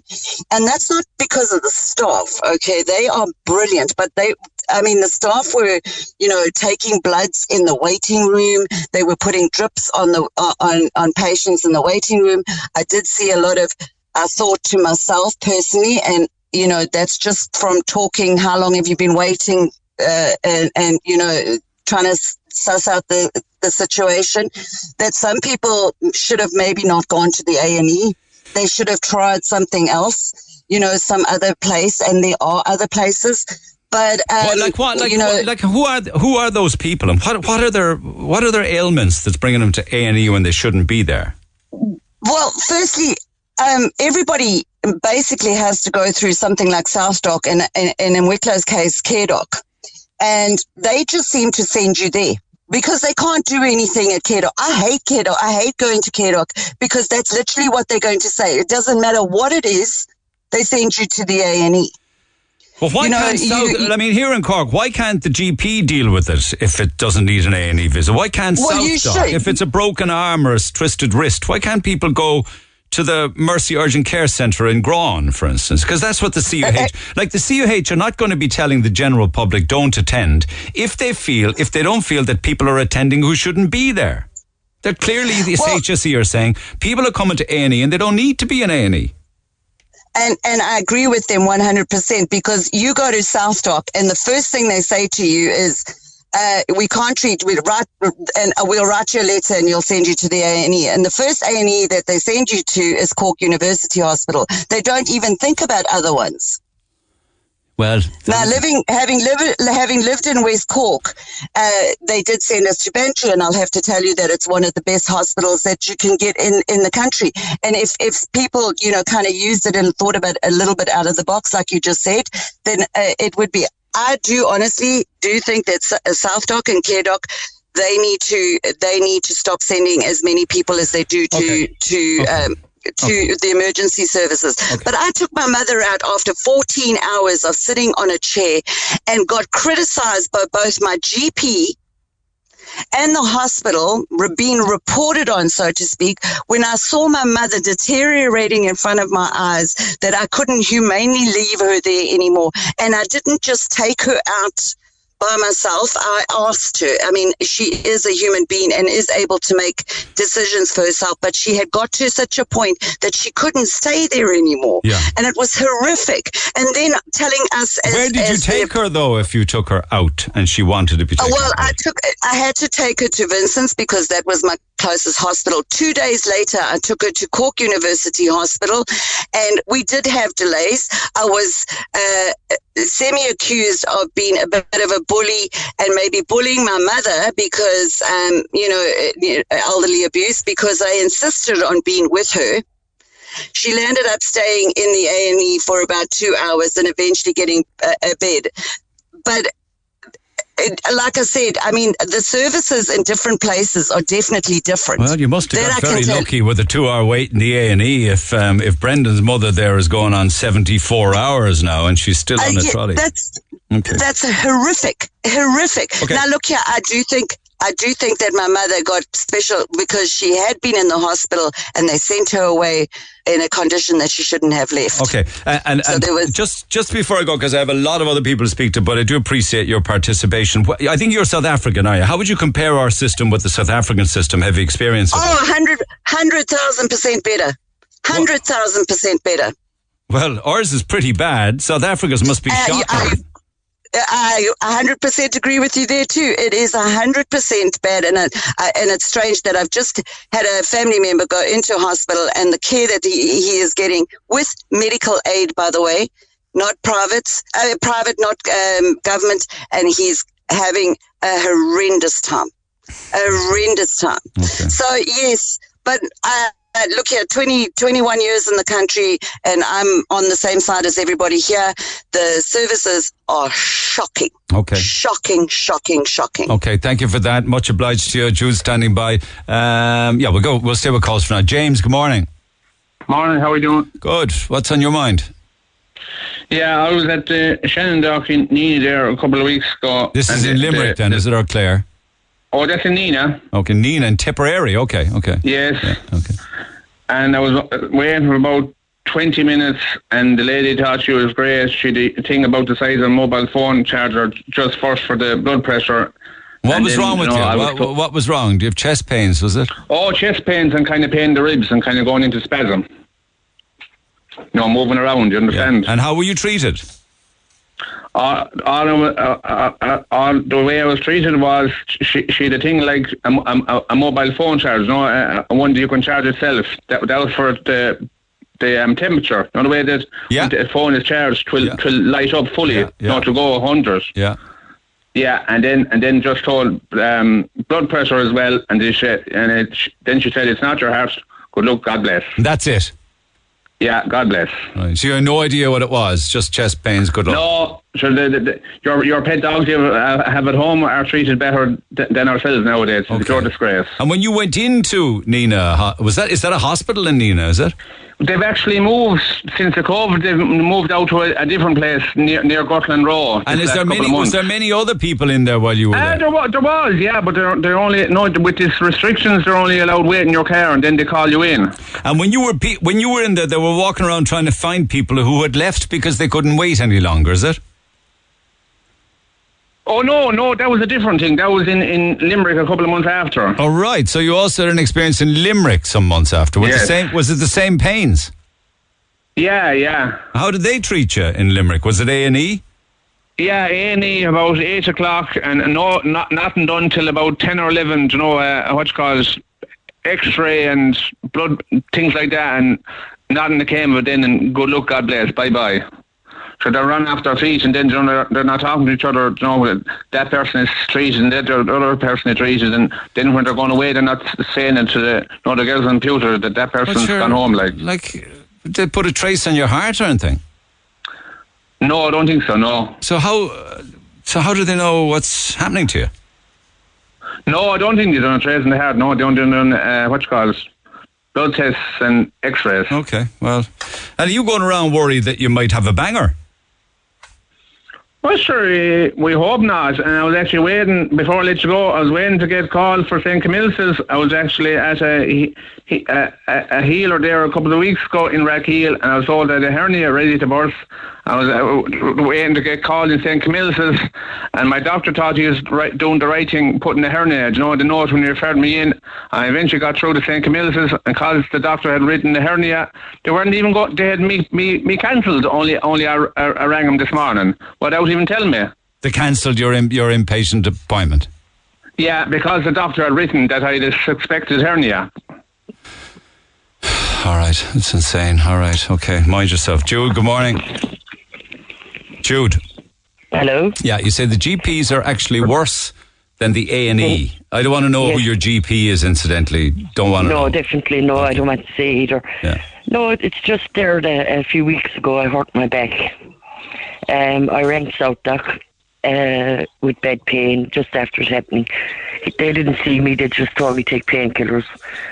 So 3 days later, still wasn't getting any better, no improvement. So I rang my GP. I didn't get any. They didn't see me either.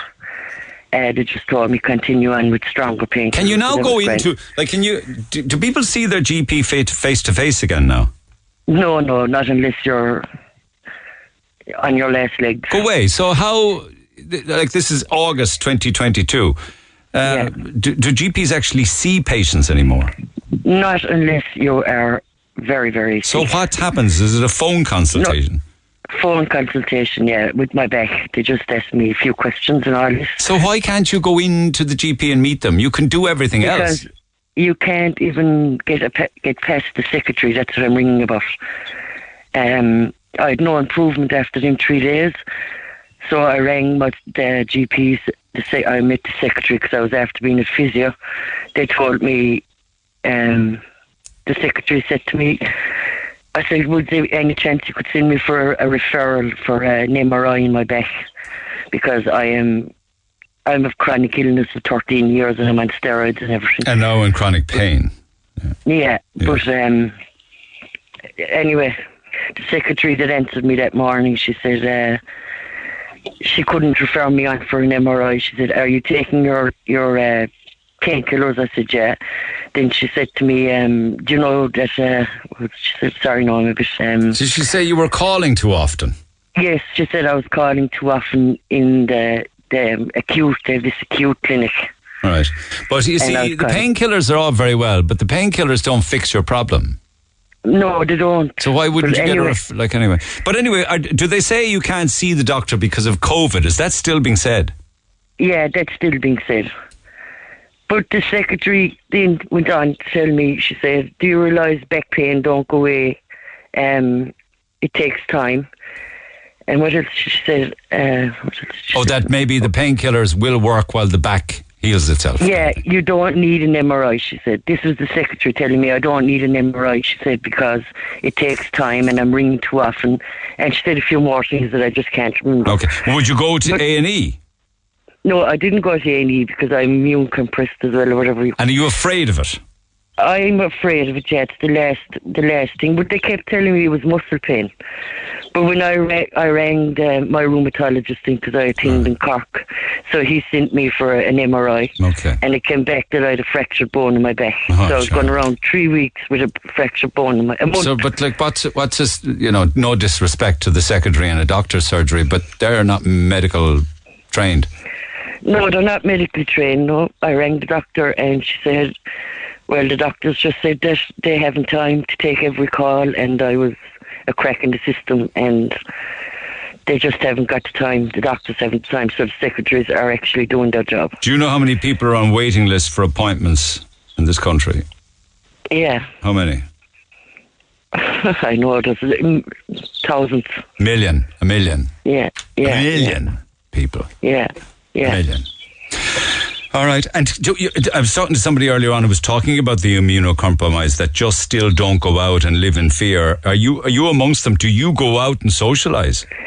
No, I do. I go out and do the shopping, that's as much as I do. But with a mask? No, I don't wear a mask. Oh, you don't wear a mask? Okay. No. Okay. Why wouldn't you wear a mask if you immunocompromised? Well, I don't think COVID is as bad at the moment. Okay. But no, that's all beside the point anyway. What I was ringing about was this doctors and the secretaries. It's just absolutely appalling what's going on. Okay, let me get some more calls on that if people are still having issues with seeing doctors. Appalling, absolutely. It's the secretary I have the secretaries, like, they are not qualified to take calls from people. Okay. Maybe they're the buffer between the patient and the doctor, you see. You have to go through the secretary and they have to kind of almost like triage the call. No? Yeah, I know, I understand they have to triage the call, but they cannot tell you don't need an MRI. They definitely aren't qualified. Okay. I'm on steroids. That's a cause for breaking backs or breaking bones. And why couldn't she tell me that day that if she knew it all, that was the Well, you did end up I'm having... just really, really cross. All right, okay. Okay, Thank you. Thank you. She did actually end up with broken bones in her lower back. They need to stop pumping money into the infamous new children's hospital and fix the hospitals we already have. I'd rather self-medicate than go to CUH. Pat says it's a bloody joke. I would like it if you had Micheál Martin or Leo Varadkar on your show and asked these two if their family members would have to wait 72 hours on a trolley in a hospital. The answer would be no. These people have our country fleeced of all the perks of the job with their big fat pensions and private health insurance. And not so sure that private health insurance makes any difference anymore, you know.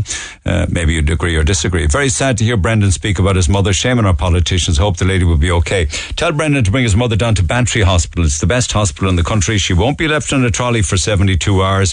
Micheál Martin is at the hospital this morning visiting. It's disgraceful what's happening in the A&E. Our elderly deserve more respect. So is Micheál Martin actually visiting CUH this morning? I wonder if he is he visiting the A&E? This government can spend millions on Ukrainians coming into Ireland, yet the Irish are suffering as usual. There's going to be hell to pay now, unfortunately, with Ukrainian refugees having to move out of college campus accommodation. Thousands of them are going to have to move out. Why? Because the students are coming back. So where are they going to put them? I'm Lana O'Connor. Red FM News is first for local, national and international news. And you can stay up to date by tuning into our hourly news bulletins or by clicking on redfm.ie. 104 to 106 Red FM. This is the Neil Prendeville Show. Oh, so busy. So many texts on different topics. We started by chatting about Béal-na-Blá, and many people were down there, and texts still coming in on the misfortunate soldier who collapsed because of the heat. I watched the soldier yesterday for ages at Béal-na-Blá. He was getting more and more red in the face and more uneasy as time went on. I actually turned to her husband and said, why doesn't he just walk off? I knew he was going to drop at some stage. Well, the reason is because soldiers are trained to never leave their post. The poor misfortune, and he ultimately did collapse on the stage. And there's many more are texting on the events around Colin's death. But I can't wait for Wednesday night, 25 minutes to 10 o'clock on RTE1. There's a show called Cold Case Collins, where the former state pathologist, Professor Marie Cassidy, will front a cold case investigation, perhaps. I don't know exactly what form the show will take. It's a docudrama, so it's a mix of both. And we'll have forensic scientists involved in it, criminal investigators, military strategists, archaeologists, archivists and historians. Heading it all up, the glue in the middle, is the former state pathologist, Professor Marie Cassidy. And she joins me briefly by phone because she's got a busy day ahead. Marie, good morning. Good morning. So you're looking at nice chatting again. It's been a couple of years since when you retired. We had a lovely chat back then. So thank you. So if you look at now in 1922, how medically advanced were they then? You know, with like X-ray, forensics, DNA, crime scene investigations, fingerprinting. What was it like through the prism of 1922? Well, 1922, the forensic evidence side was pretty basic at that time.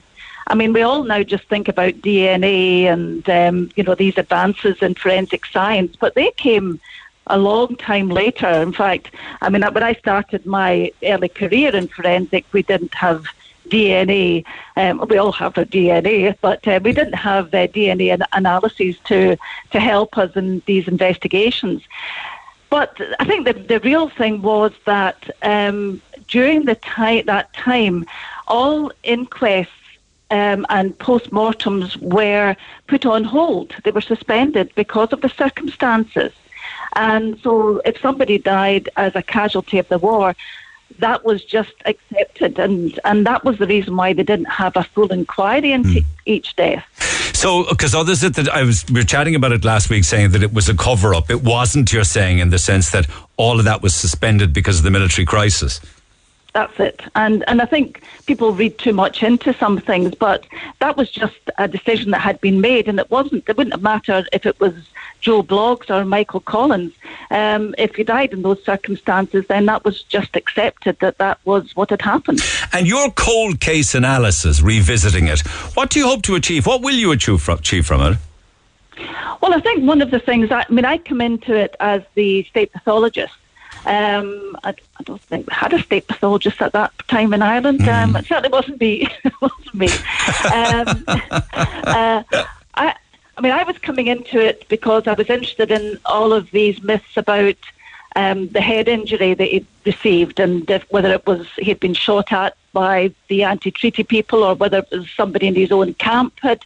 And I thought, well, from my point of view as a pathologist, I want to see if I can, what information I can get regarding that. But I think the whole review meant that we were going to be able to look at the events of that fateful day and see what decisions were made and why they were made and why they ended up in that position that they ended up in. Because I was interested in that myself, because I come from an Irish Catholic background, albeit from the west of Scotland. So I had heard the tales, but of course that was my family's version of what happened. Yeah, like all of us, yeah. And there was the division depending on what side of the family or what family you were. But have you access to any of the evidence? Have you any actual physical evidence to work with from back then?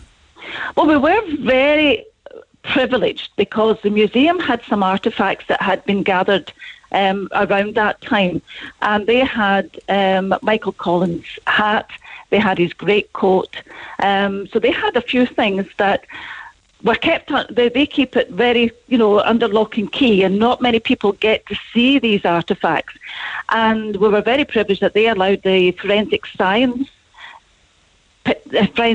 Clara to actually examine the hat, because that told us, that pushed our investigation further along. And that was the first time anybody had actually really looked at it. And I think it's quite fascinating. When you even see the reaction of the museum curators when they see what information has been there, hidden away for so long. But what was able to be identified from the different parts of clothing? There wasn't he was shot in the temple, wasn't he? Not through the hat or through the grey coat or anything. Well, I think the forensic scientists would beg to differ. Oh no, forgive me. I'm just posing a question. I'm not making a statement. That's their tale to tell.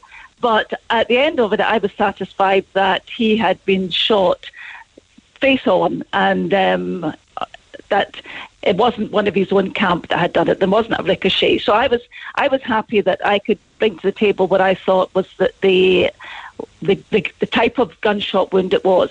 And it was no different from Jack Harbison had reviewed the case many years ago as well. Yeah. And he had come to the conclusion that it wasn't a ricochet and that this looked like a bullet injury from a high-powered rifle. And I agree completely with him. But I think it's some of the other things that come out of our discussion seem to put that a bit further along. So are you able to categorically say that he was shot from a high-powered rifle fired from a height? In my opinion, yes. Amazing, isn't it? Isn't it amazing? Like, what typically would have happened back then? I mean, we know now you'd have criminal investigations, you'd have crime scene experts there, your good self would have been there, the body would have been taken. Like, none of that happened. Sure, it didn't. He was rushed to Cork, apparently dead. It took 6 hours to go, and that was the end of it. Yeah, and like anybody else who died during that time, that was the end of it. Or were there drawings taken, photographs? Do you know? Well, you have the photographs of his body lying in state, and that's all we have. And then we have the plaster cast of his face. So you have got some material there, and you're relying very much on people's accounts of what they saw when they were embalming him, if they were getting him ready to lie in state. So it's kind of there's a lot of information there. Now, not all of it is reliable, as with any investigation, any death investigation. You get lots of eyewitness accounts, and if you believe them all, it's hardly feasible. So what we could do was we could pick through them and say, right, this was a definite. This is something that everybody, some people queried, and can we then, say with any, can we say with any definite conviction that this is what happened. And that's what I think that we came to some conclusions.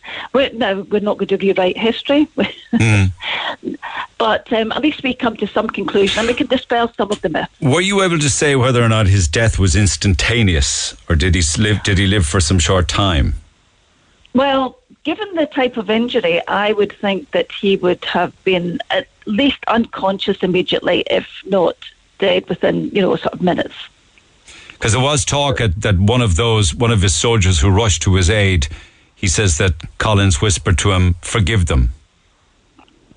Yes, well, I think that's kind of fanciful in a way, because that type of devastating head injury, I mean, we see them nowadays in the gangland shootings, and they don't say much after they've been struck in the head. No, it's fascinating. I can't wait to see it through the prism of 2022. And it airs 9:35 on RT1 Wednesday night, I believe. Isn't that right? That's correct, okay.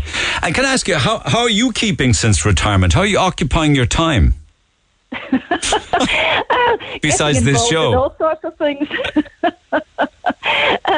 Yes, I think the pandemic was actually good for me, because it made me stop and consider. Because I'd been thinking, well, what am I going to do now? I must go and do something that is a bit more frivolous. And then I discovered that the only thing I'm interested in is death.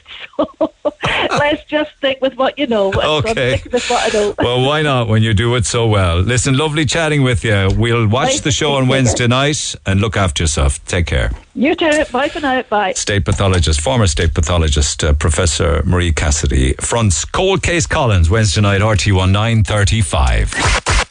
Call the Neil Prendeville Show now. 0818 104 106.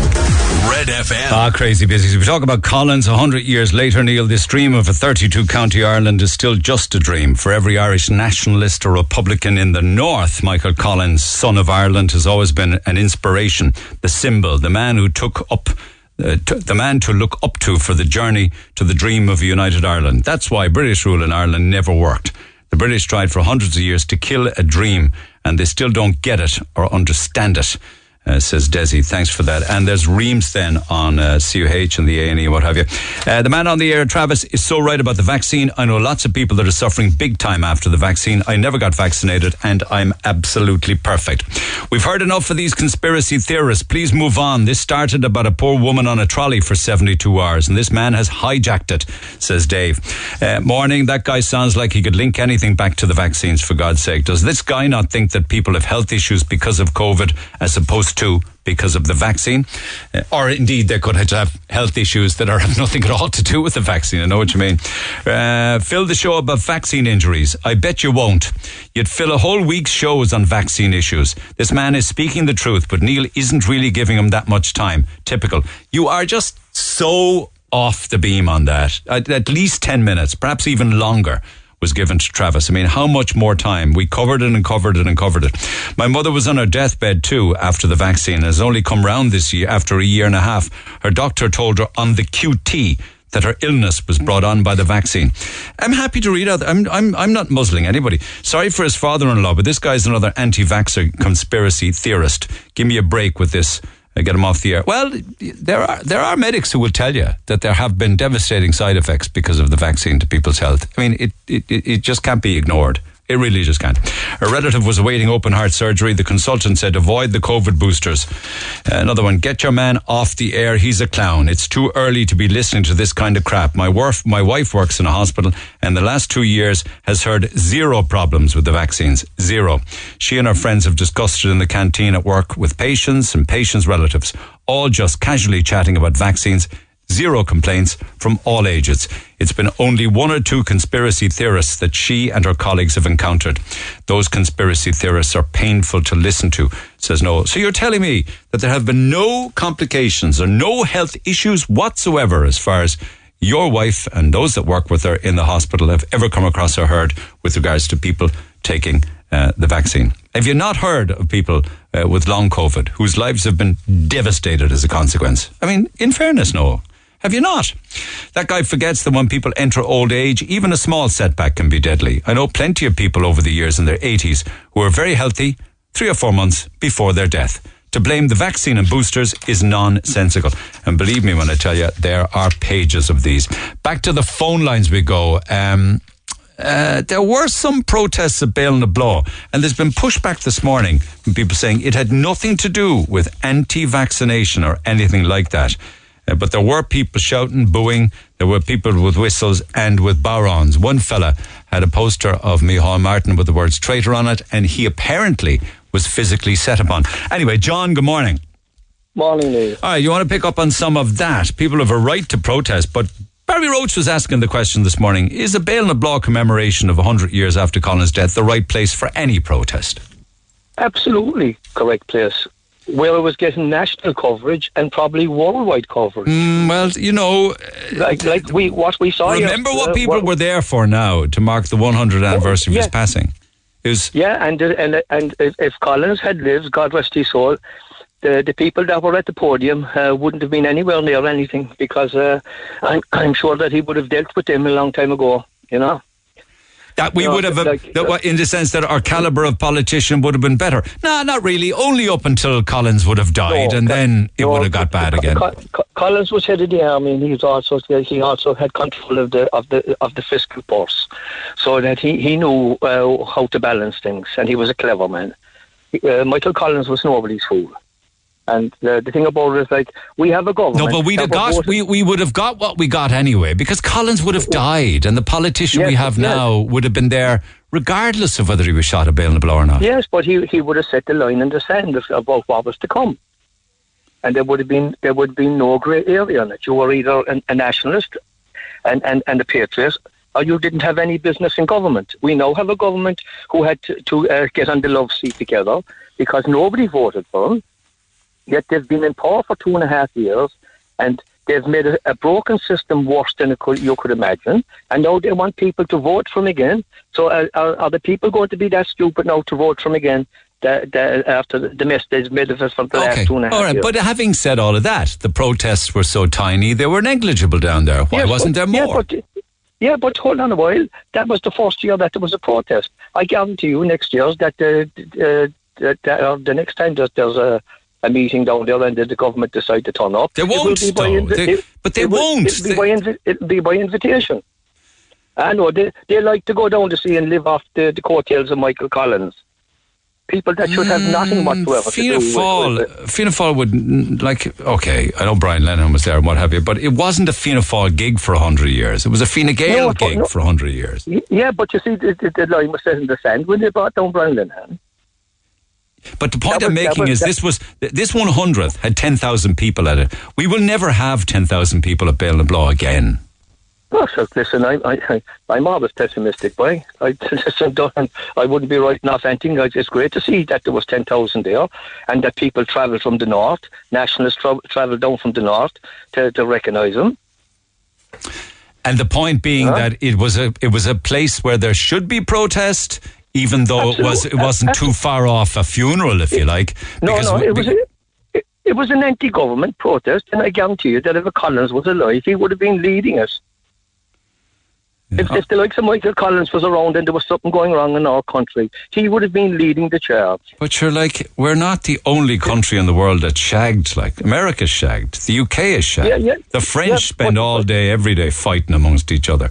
Germany can't be much better. Turkey has just completely gone off the beam. But you had them, you had them up on the podium yesterday, and they were telling us how great we've done. You had Fiscal O'Donoghue telling us that we're marvellous, that the country was never in a stronger position, yet we can't fix the hospital.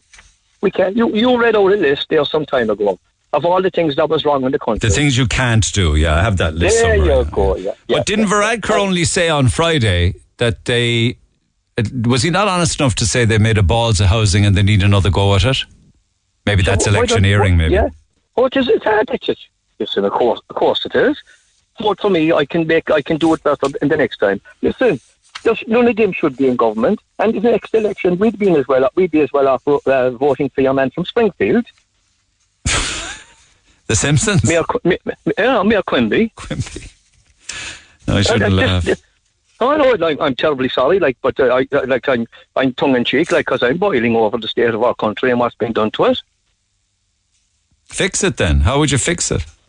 Well, you don't vote for any one of them. You most certainly don't vote for it. You don't vote for them. If you can't do your job inside there, do you think you're going to get an extended contract? And well, no, I accept that. But there you go. But that's the private sector. There's it's a lot more vicious in that regard than the public sector. You can hold on to your job in the public sector, I suppose. That's the difference, isn't it? Well, it's unfortunately, but there has to be some responsibility. But look, there is no responsibility in this country for anything. They have €100 million a year now being wasted, renting government buildings where there are no staff because they're all working remotely. Has anybody said, hang on a second, guys, this is insane? Well, you have Eamon Ryan with 6 advisors at 80 grand a year each. And what are they advising him on? That's nearly $500,000 a year in advisors for Eamon Ryan. Oh my God! Yeah, and all they're doing is trawling the airways to find out any negative comment that comes up against them that they cannot edit. All right. That's all they do. Okay. That's all they do. Okay. The people in this country need a serious dose of realisation that we're going over with the deadbeats that are running the country. All right. Okay, much obliged, John. Take care. Text 0868 104 106. The Neil Prendeville Show on Cork's Red FM. Our phone lines remain open after midday. 0818 104 106.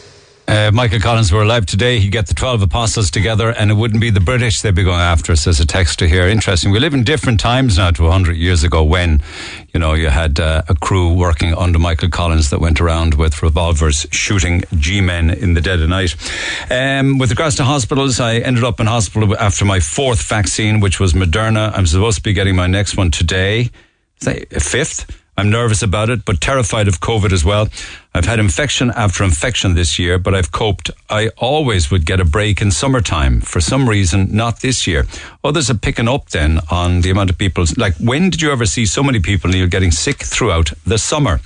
The vaccine is this is alarming, this text. The vaccine is turning off our own natural immune system, and all of the people who are predisposed to various conditions will have them return because of the shots. They have weakened our natural defense system so much that it's rendering it null and void. When did you ever see so many people getting sick throughout the summer? Many people then picking up on Ireland, Fianna Fáil, Fine Gael, and whether or not the European Union was the best way to go. Well done to those who booed Varadkar. And indeed, I don't know whether it was Varadkar got booed or whether it was Micheál Martin. Maybe both of them. I wasn't there. Text 0868 104 106. Bale was full of retired Fine Gael civil servants on massive pensions yesterday. All the people living off the Irish taxpayer.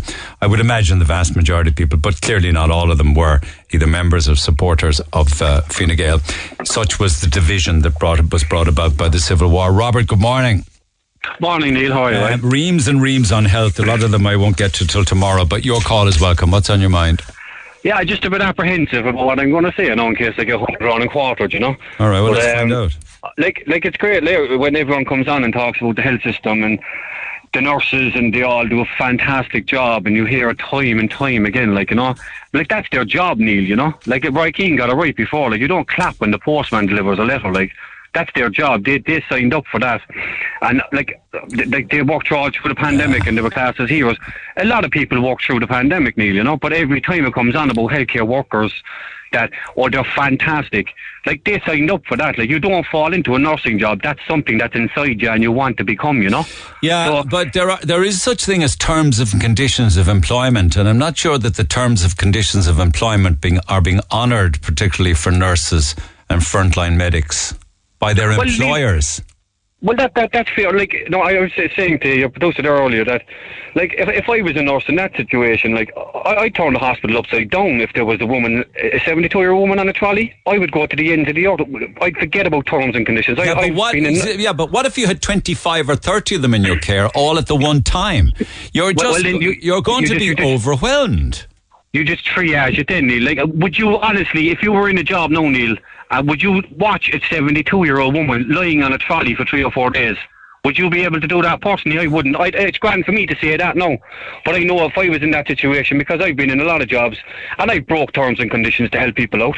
I went over and above, like, you know. And I think that it's great, like, saying that they're fantastic. And they are, but they signed up for that, Neil. That's their job, you know. And I would turn the whole hospital upside down to get that woman into a bed. But that's just me personally, but they're coming on and saying they're fantastic, which they are. But it seems to be the start of the conversation all the time. They're fantastic, but, you know, maybe go back a bit. Like, I just think from a personal point of view, if I was in that position, forget about terms and conditions, forget about managers. I'd put my job on the line to get that woman into a bed. And do what? You know? And do what? As a nurse, take a 72-year-old woman, 72 hours on a trolley, and wheel it out of the A&E and into a ward and put her into a bed, is it? I tell you, if it came to that, well, like, what society are we living in that someone can just stand by and, like, leave someone in a bed for 72 hours because of terms and conditions? When I say terms and conditions, I mean that I'm quite sure there isn't a single nurse working in an A&E department who doesn't care. There isn't a single doctor. Neil, I know that. You know, care. I've been involved in a few things, and I've been in the A&E and I've been in hospital. Yeah. And I've been treated with nothing but compassion and empathy. Like, I totally understand that. Yeah. But, like, if you don't have compassion and empathy in you, you won't become a nurse. That's something that's inside you, you know. And maybe it's beat out of them, like a politician goes in with the best of intentions, and slowly but surely the system just breaks you down, you know? Yeah, but they're going home crying. They're going home stressed. They're going home anxious. They're on tranquilizers themselves, some of them, so that they can sleep, because they hate the idea of going back in for another shift and seeing more people suffer. No, Neil, I'm not. Like if Micheál Martin is out there today, if he is, I'm not sure whether he is. Somebody said he is. You can be damn sure that they'll have done something to make it look better and they shouldn't. Oh, they'd sweep it up and stuff it in the cupboard, like, you know, that's always the way. Like, you're on about, like, they're going home straight, like, that's terrible. Like, no matter, someone shouldn't be going home like that, Neil, but there's a lot of other people and a lot of other work and a lot of other jobs are going home exactly like that. Not really, though, because not many of those jobs would involve people's health or watching people in pain or watching elderly people at end of life not being able to get the treatment that they can. Like, it's, you know, yeah, I understand. You don't clap. I totally understand, Neil. Like, you know, I'm not quite the same. I'm not saying, like, I hope I'm not coming across that I'm like kind of demeaning them or something, you know. No, like, but you are saying that's their job. That's what they signed up for. But that's it, you know, like they did. It's like you don't just fall into a nursing job. Like, can you come in for a couple of hours nursing, you know, like years ago you come in for a couple of hours labouring and 20 years later you're a carpenter, you know. Nursing is something that's inside you from a young age, like, you know. And it probably is in many of them. Possibly not all of them, but the vast majority of them, where it is something that they have for a job like that, like, you has to be inside you from a young age, like, you know, to be able to, because there's no way I could do that, Neil. That's a tough job, but it's just inside them, you know, the compassion, the empathy. But I can just see that the system probably has broke them down and brought them to this place they are now, you know. So what are we? I mean, so what point are you making? It's not that they don't want to work or won't work. They are and they do. But they haven't been able to because of the situation and the size of the A&E, the amount of people that are coming in here, the lack of staff, the chaos that's in there. How do we put that right? They want to work and they want to be able to care for people, but they can't. Give Sinn Féin a go. That's what I say. No, I've only voted for Sinn Féin once in my life, but like you said a while ago, 21 billion being pumped in. Like, the beds can't be that expensive, do you know? What difference will they make? It's mishandling, like, from the top, like, you know. Yeah, they'd have to seriously dismantle it, take it all apart, though, and rebuild it again. They'd have to sack loads and loads of people away from. Why keep throwing money at a bad thing, Neil? You know. All right. You know, that's it. Okay. All right. I need pleasure always. Take care. Text 0868 104 106 if you have thoughts on that one with regards to what Robert has to say. Amongst other things, he says it's a job. They knew what they signed up for. Text 0868 104 106. Martin, good morning. Morning, Neil. Okay, some balance, is it? Yeah, I just want to give you a kind of a good news story of my experiences between the Mercy and the CUH. I was out walking with the wife and the dog, and I started getting pains in my chest. This was on a weekend. And the Monday morning then, the wife phoned the doctor and she said, come straight down.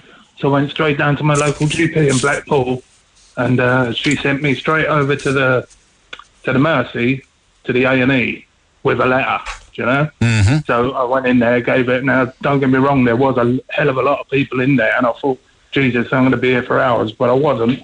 After about 45 minutes, I was seen straight away. The nurse examined me, put all the chest things on, and said, you're not going home. Then a consultant doctor came to see me, and I forget his name, actually. I think it might have been Dr. Fahy, and he said, yeah, you're not going home. We'll keep you here tonight. We'll check you out.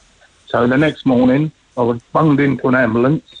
This started on a Monday, so the Tuesday morning, they put me in an ambulance, took me to the CUH, straight in for an angiogram. And when I mean straight in, it was straight off of the ambulance, straight into the angiogram, had that done.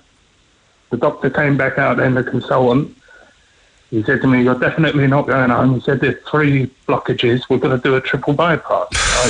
That was a bit of a shock. Like, I was only 58 at the time. Yeah. Do you know? Yeah. And so with that, I was put upstairs in the CUH, in a ward, in a private, not a private, single, there was only me in there, a single room in the cardio centre. And the consultant come down to see me. The nurses were fabulous, especially the night nurses. I don't know how they do that job, but the following Monday then, I was operated on, had me triple bypass done, taken back down to you go into 2 wards, you go into a kind of a high care ward, and then as you get a bit better, they move you down the line, ready to go home. So that happened the following Monday, and then the following Monday, I was home. You know? So was that all in the space of, like, what, a fortnight less? All in the space of a fortnight. I was Monday morning, I was going to the doctors. 2 weeks later, I was home and had my triple bypass. Do you know? Why do you think that? Do you think you got lucky or what? Because I don't think so. It just, I mean, I don't feel lucky getting surgery. Clearly, well, you are lucky because they saved your life. If you hadn't presented, probably would have died. But, you know, you got lucky that you got all of that treatment and everything worked. You got moved along the system really efficiently, quickly, operated and home. But many people don't. Well, I mean, I'm only just giving you what happened to me, like, and it is a very positive story. Like the consultant said to me, you've had at least 2 heart attacks, so maybe that's why I was priority. I don't know. Yeah. The system worked the system worked in a manner for you that we wanted to work for everybody. Yeah, and I tell you, the aftercare then, Neil, like it didn't finish when I came home. I had constant contact from the CUH with the cardio rehab department. I done Zoom calls with them every week, and then I was invited to do cardio rehab actually in the hospital twice a week, Mondays and Wednesdays I used to go. I know, and it's fabulous for you, but right now as we speak, there's a 72-year-old woman 75 hours on a trolley in the A&E of the CUH. I understand that, but I'm only just giving you, like, it's some people, maybe I was one of the lucky ones where the system worked for me. It worked. But there's probably loads of others where the system works for. Maybe it's just the luck of the draw, I don't know. Well, it's important to have the balance that you just described there and that good news story, and I wish you health, wealth and happiness. I'm delighted it worked out for you. All right. Thanks a lot, Neil. Take care, Martin. Cheers. Text 0868 104 106. A lot of bashing of the system this morning, and rightly so. The HSE needs to get a good and regular bashing because ultimately it has to change. One text to Mary says, I dislike this CUH bashing, however. Think of all the staff out there working all hours, putting up with the abuse and the criticism. Half the patients do not need to be there. They're just using their medical cards for the smallest little sniffle or cut. People are abusing the fantastic system and the privilege of having that card for one reason, because they can. And they're blocking the genuine patients like this unfortunate 72-year-old lady. We have GPs, pharmacists, chemists for the little run-of-the-mill ailments. And remember, we do have a huge increase in the population presently, and our hospitals are just not geared for this. They too have to have some time off. The entitled brigade never seem to remember this, says Mary, by text 0868 104 106, and we'll pick up on this again in the morning. Listen, after the break, and I've a couple of great prizes for you actually, because Copperface Jacks has come to Cork, and it plays the Opera House from tomorrow night until Sunday, Tuesday to Sunday inclusive. We've got some great competitions to give away on this. 2 different prizes. And I would love to hear where you met your partner, your loved one. The crazier, funnier, wackier stories, the better chance you have of winning one of our 2 prizes, and possibly might have been in Copper-Faced Jacks. We don't have a Copper-Faced Jacks, do we, in Cork? We never had anything like it, I suppose, because of the scale of the population. Reardon's would be a close one, I suppose, wouldn't it? Reardon's. We'd have Garda, Ga-heads, doctors, what else? Nurses. All of the usual ingredients. Not that I've never been to Copper-Faced Jacks. Anybody here, hands up, been to Copper-Faced Jacks? No one. So we can't talk with any kind of first-hand information. So 1 prize is overnight accommodation for 2 in the Jackson Court Hotel, Dublin, complimentary gold tickets to Copper's nightclub, and a pair of tickets to see the show at the Opera House. And a second prize, which is a Prosecco reception in the Cork Opera House and a box for 8 friends to go and see Copper-Faced Jacks the musical this week. Where'd you meet your partner? Funnier, wackier stories, the better. Text 0868 104 106. Our lines are open on that, and 0818 104 106. More on this after the break. Talk to Neil Prendeville now. 0818 104 106. Cork's Red FM. Copper-Faced Jacks on Leeside this week with great prizes to give away. And part of the production is the talented actor Johnny Ward. He in the past has played Paulie in Love Hate. He's been in various different roles in Fair City. He worked alongside Sean Penn in the comedy drama This Must Be the Place. He also performed in Les Mis and had a stint in Dancing with the Stars. But lads, has he ever actually been to Copper-Faced Jacks? Let's find out. Johnny, good morning. Neil, how are you doing? Thank you so much for having me on the show. Not at all. I actually read an interview of yours recently when you said that Copper-Faced Jacks is not a place where you head out to go to, but it's a place where you always end up. Was that the case 100%. With your good self? Listen, 100%. It's always had that thing. Do you know what it is?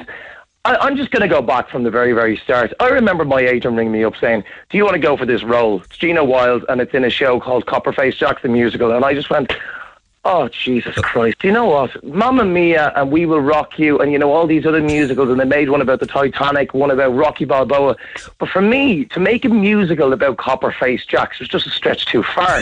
But I was unaware. I was unaware of this institute. I remember we were on the Ray Darcy show, and we met so many people with, you know, so many stories about coppers, how they met their partner there, how some of them got married there, and there was a girl who had Copper-Faced Jacks tattoos because she just loved the place so much. And then I realised and became aware of this, you know, so much like an institution. You mean you'd never been there? I'd been to Coppers, but like I say, I always ended up there last minute and couldn't remember a bloody thing, Neil.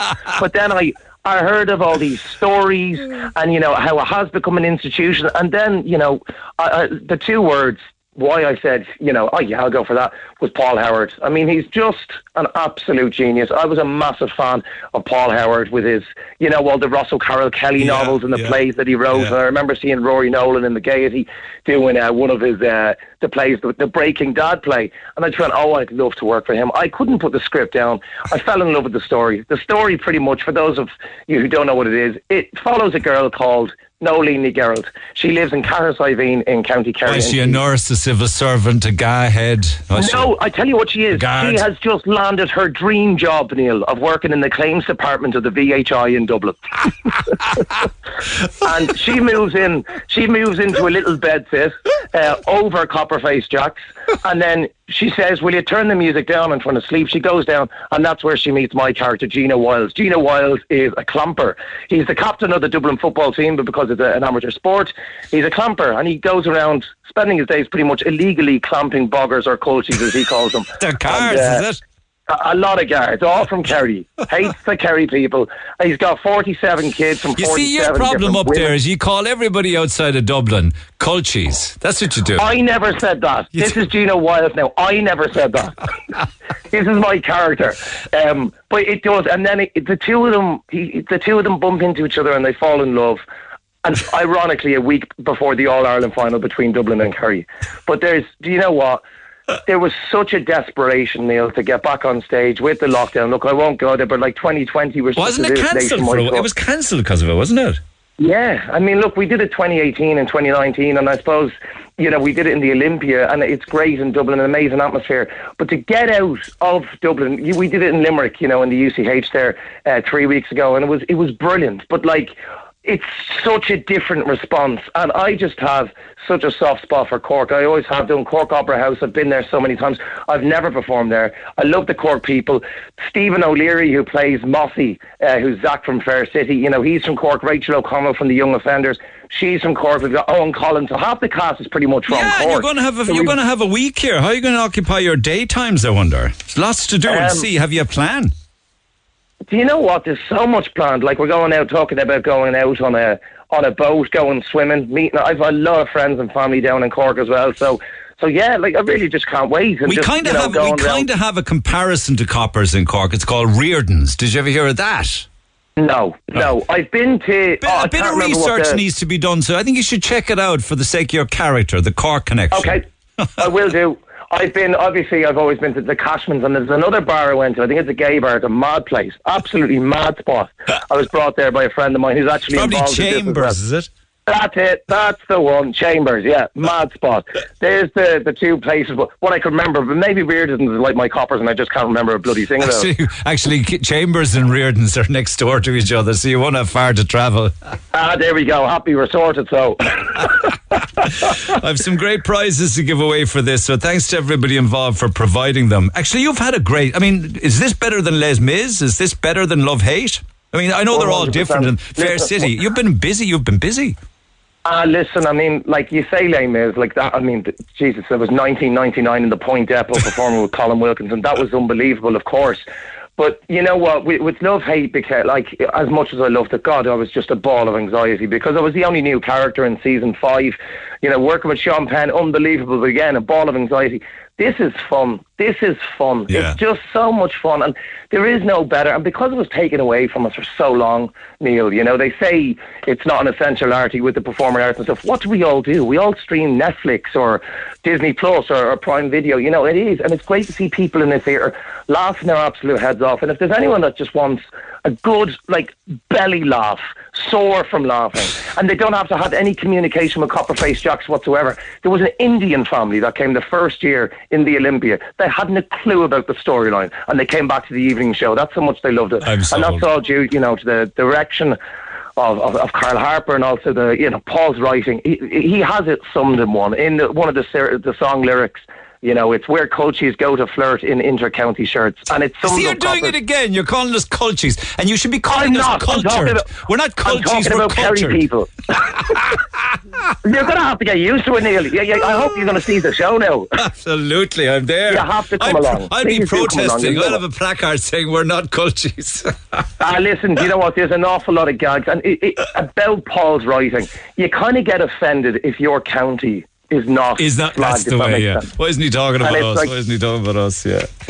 Cork gets off very lightly. Dublin gets it in the neck big time. Loads of, filthy, dirty jokes about the Dubs, and then obviously with the Kerry crowd as well. But well, listen, I've always wanted to. I am so happy we're bringing it to Cork, though. I really, really am. We need it, man. We've been starved of a good laugh and a good musical for way too long. 100%. Welcome to Cork, Johnny Ward. Enjoy the run at the Opera House. Thanks for taking the call. Cheers. Cannot wait. Looking forward to seeing you. Thanks for having me on, Neil. Take care, Johnny Ward, and of course, Copperface Jacks. The musical runs right across the week until Sunday. Kicks off tomorrow night. You can book tickets directly, corkoperahouse.ie. But I'm going to run out of time now, but I will pick it up in the morning. So let's get straight to calls on this. Claire O'Byrne. Claire, good morning.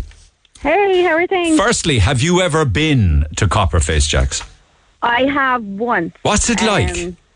Crazy, absolutely crazy. Now, not as good as Reardon's because I'm a pure Cork girl. So, what's the attraction to this place, though, or Reardon's for that matter? All of these people crammed in, way tightly, paying top dollar, can't get to the bar. What's the attraction? It's just the banter. It's just, I suppose, it's the Irish crack. It was years ago now when I was there, and it's just crazy. Like Johnny Ward there was saying, it's the GA people, it's the guards, it's the teachers. I'm a teacher. It's just an iconic place you have to go when you're in Dublin. And Reardon's is a bit the same, isn't it? Hey, where'd you meet your partner then? So I met him in the Savoy in Cork 16 years ago, just on a random night out. I was out with the girls, he was out with his lads, and he kindly went to get me a drink. And then when he came back from the bar, he handed it to my sister, thinking it was me. And I was like, geez, that's like something out of the musical. Are you twins or something? No, but we are very alike. We're really alike. So I let him off. And then my husband and I had our second date in Reardon. Because when you were talking to Johnny about it, we even went to Reardon's on the day of our wedding, and our wedding photo's up in Reardon's right now. Well, it was the last time I checked. So. Wait a second. On the day of your wedding or the day after your wedding, you did a photo shoot? The day of our wedding. You did a photo shoot in Reardon's? Yeah, it was absolutely class. So what? Who was there? The two of you or more? All of our wedding party. Where in Reardon's? They just got the downstairs bar renovated, so there was a red carpet.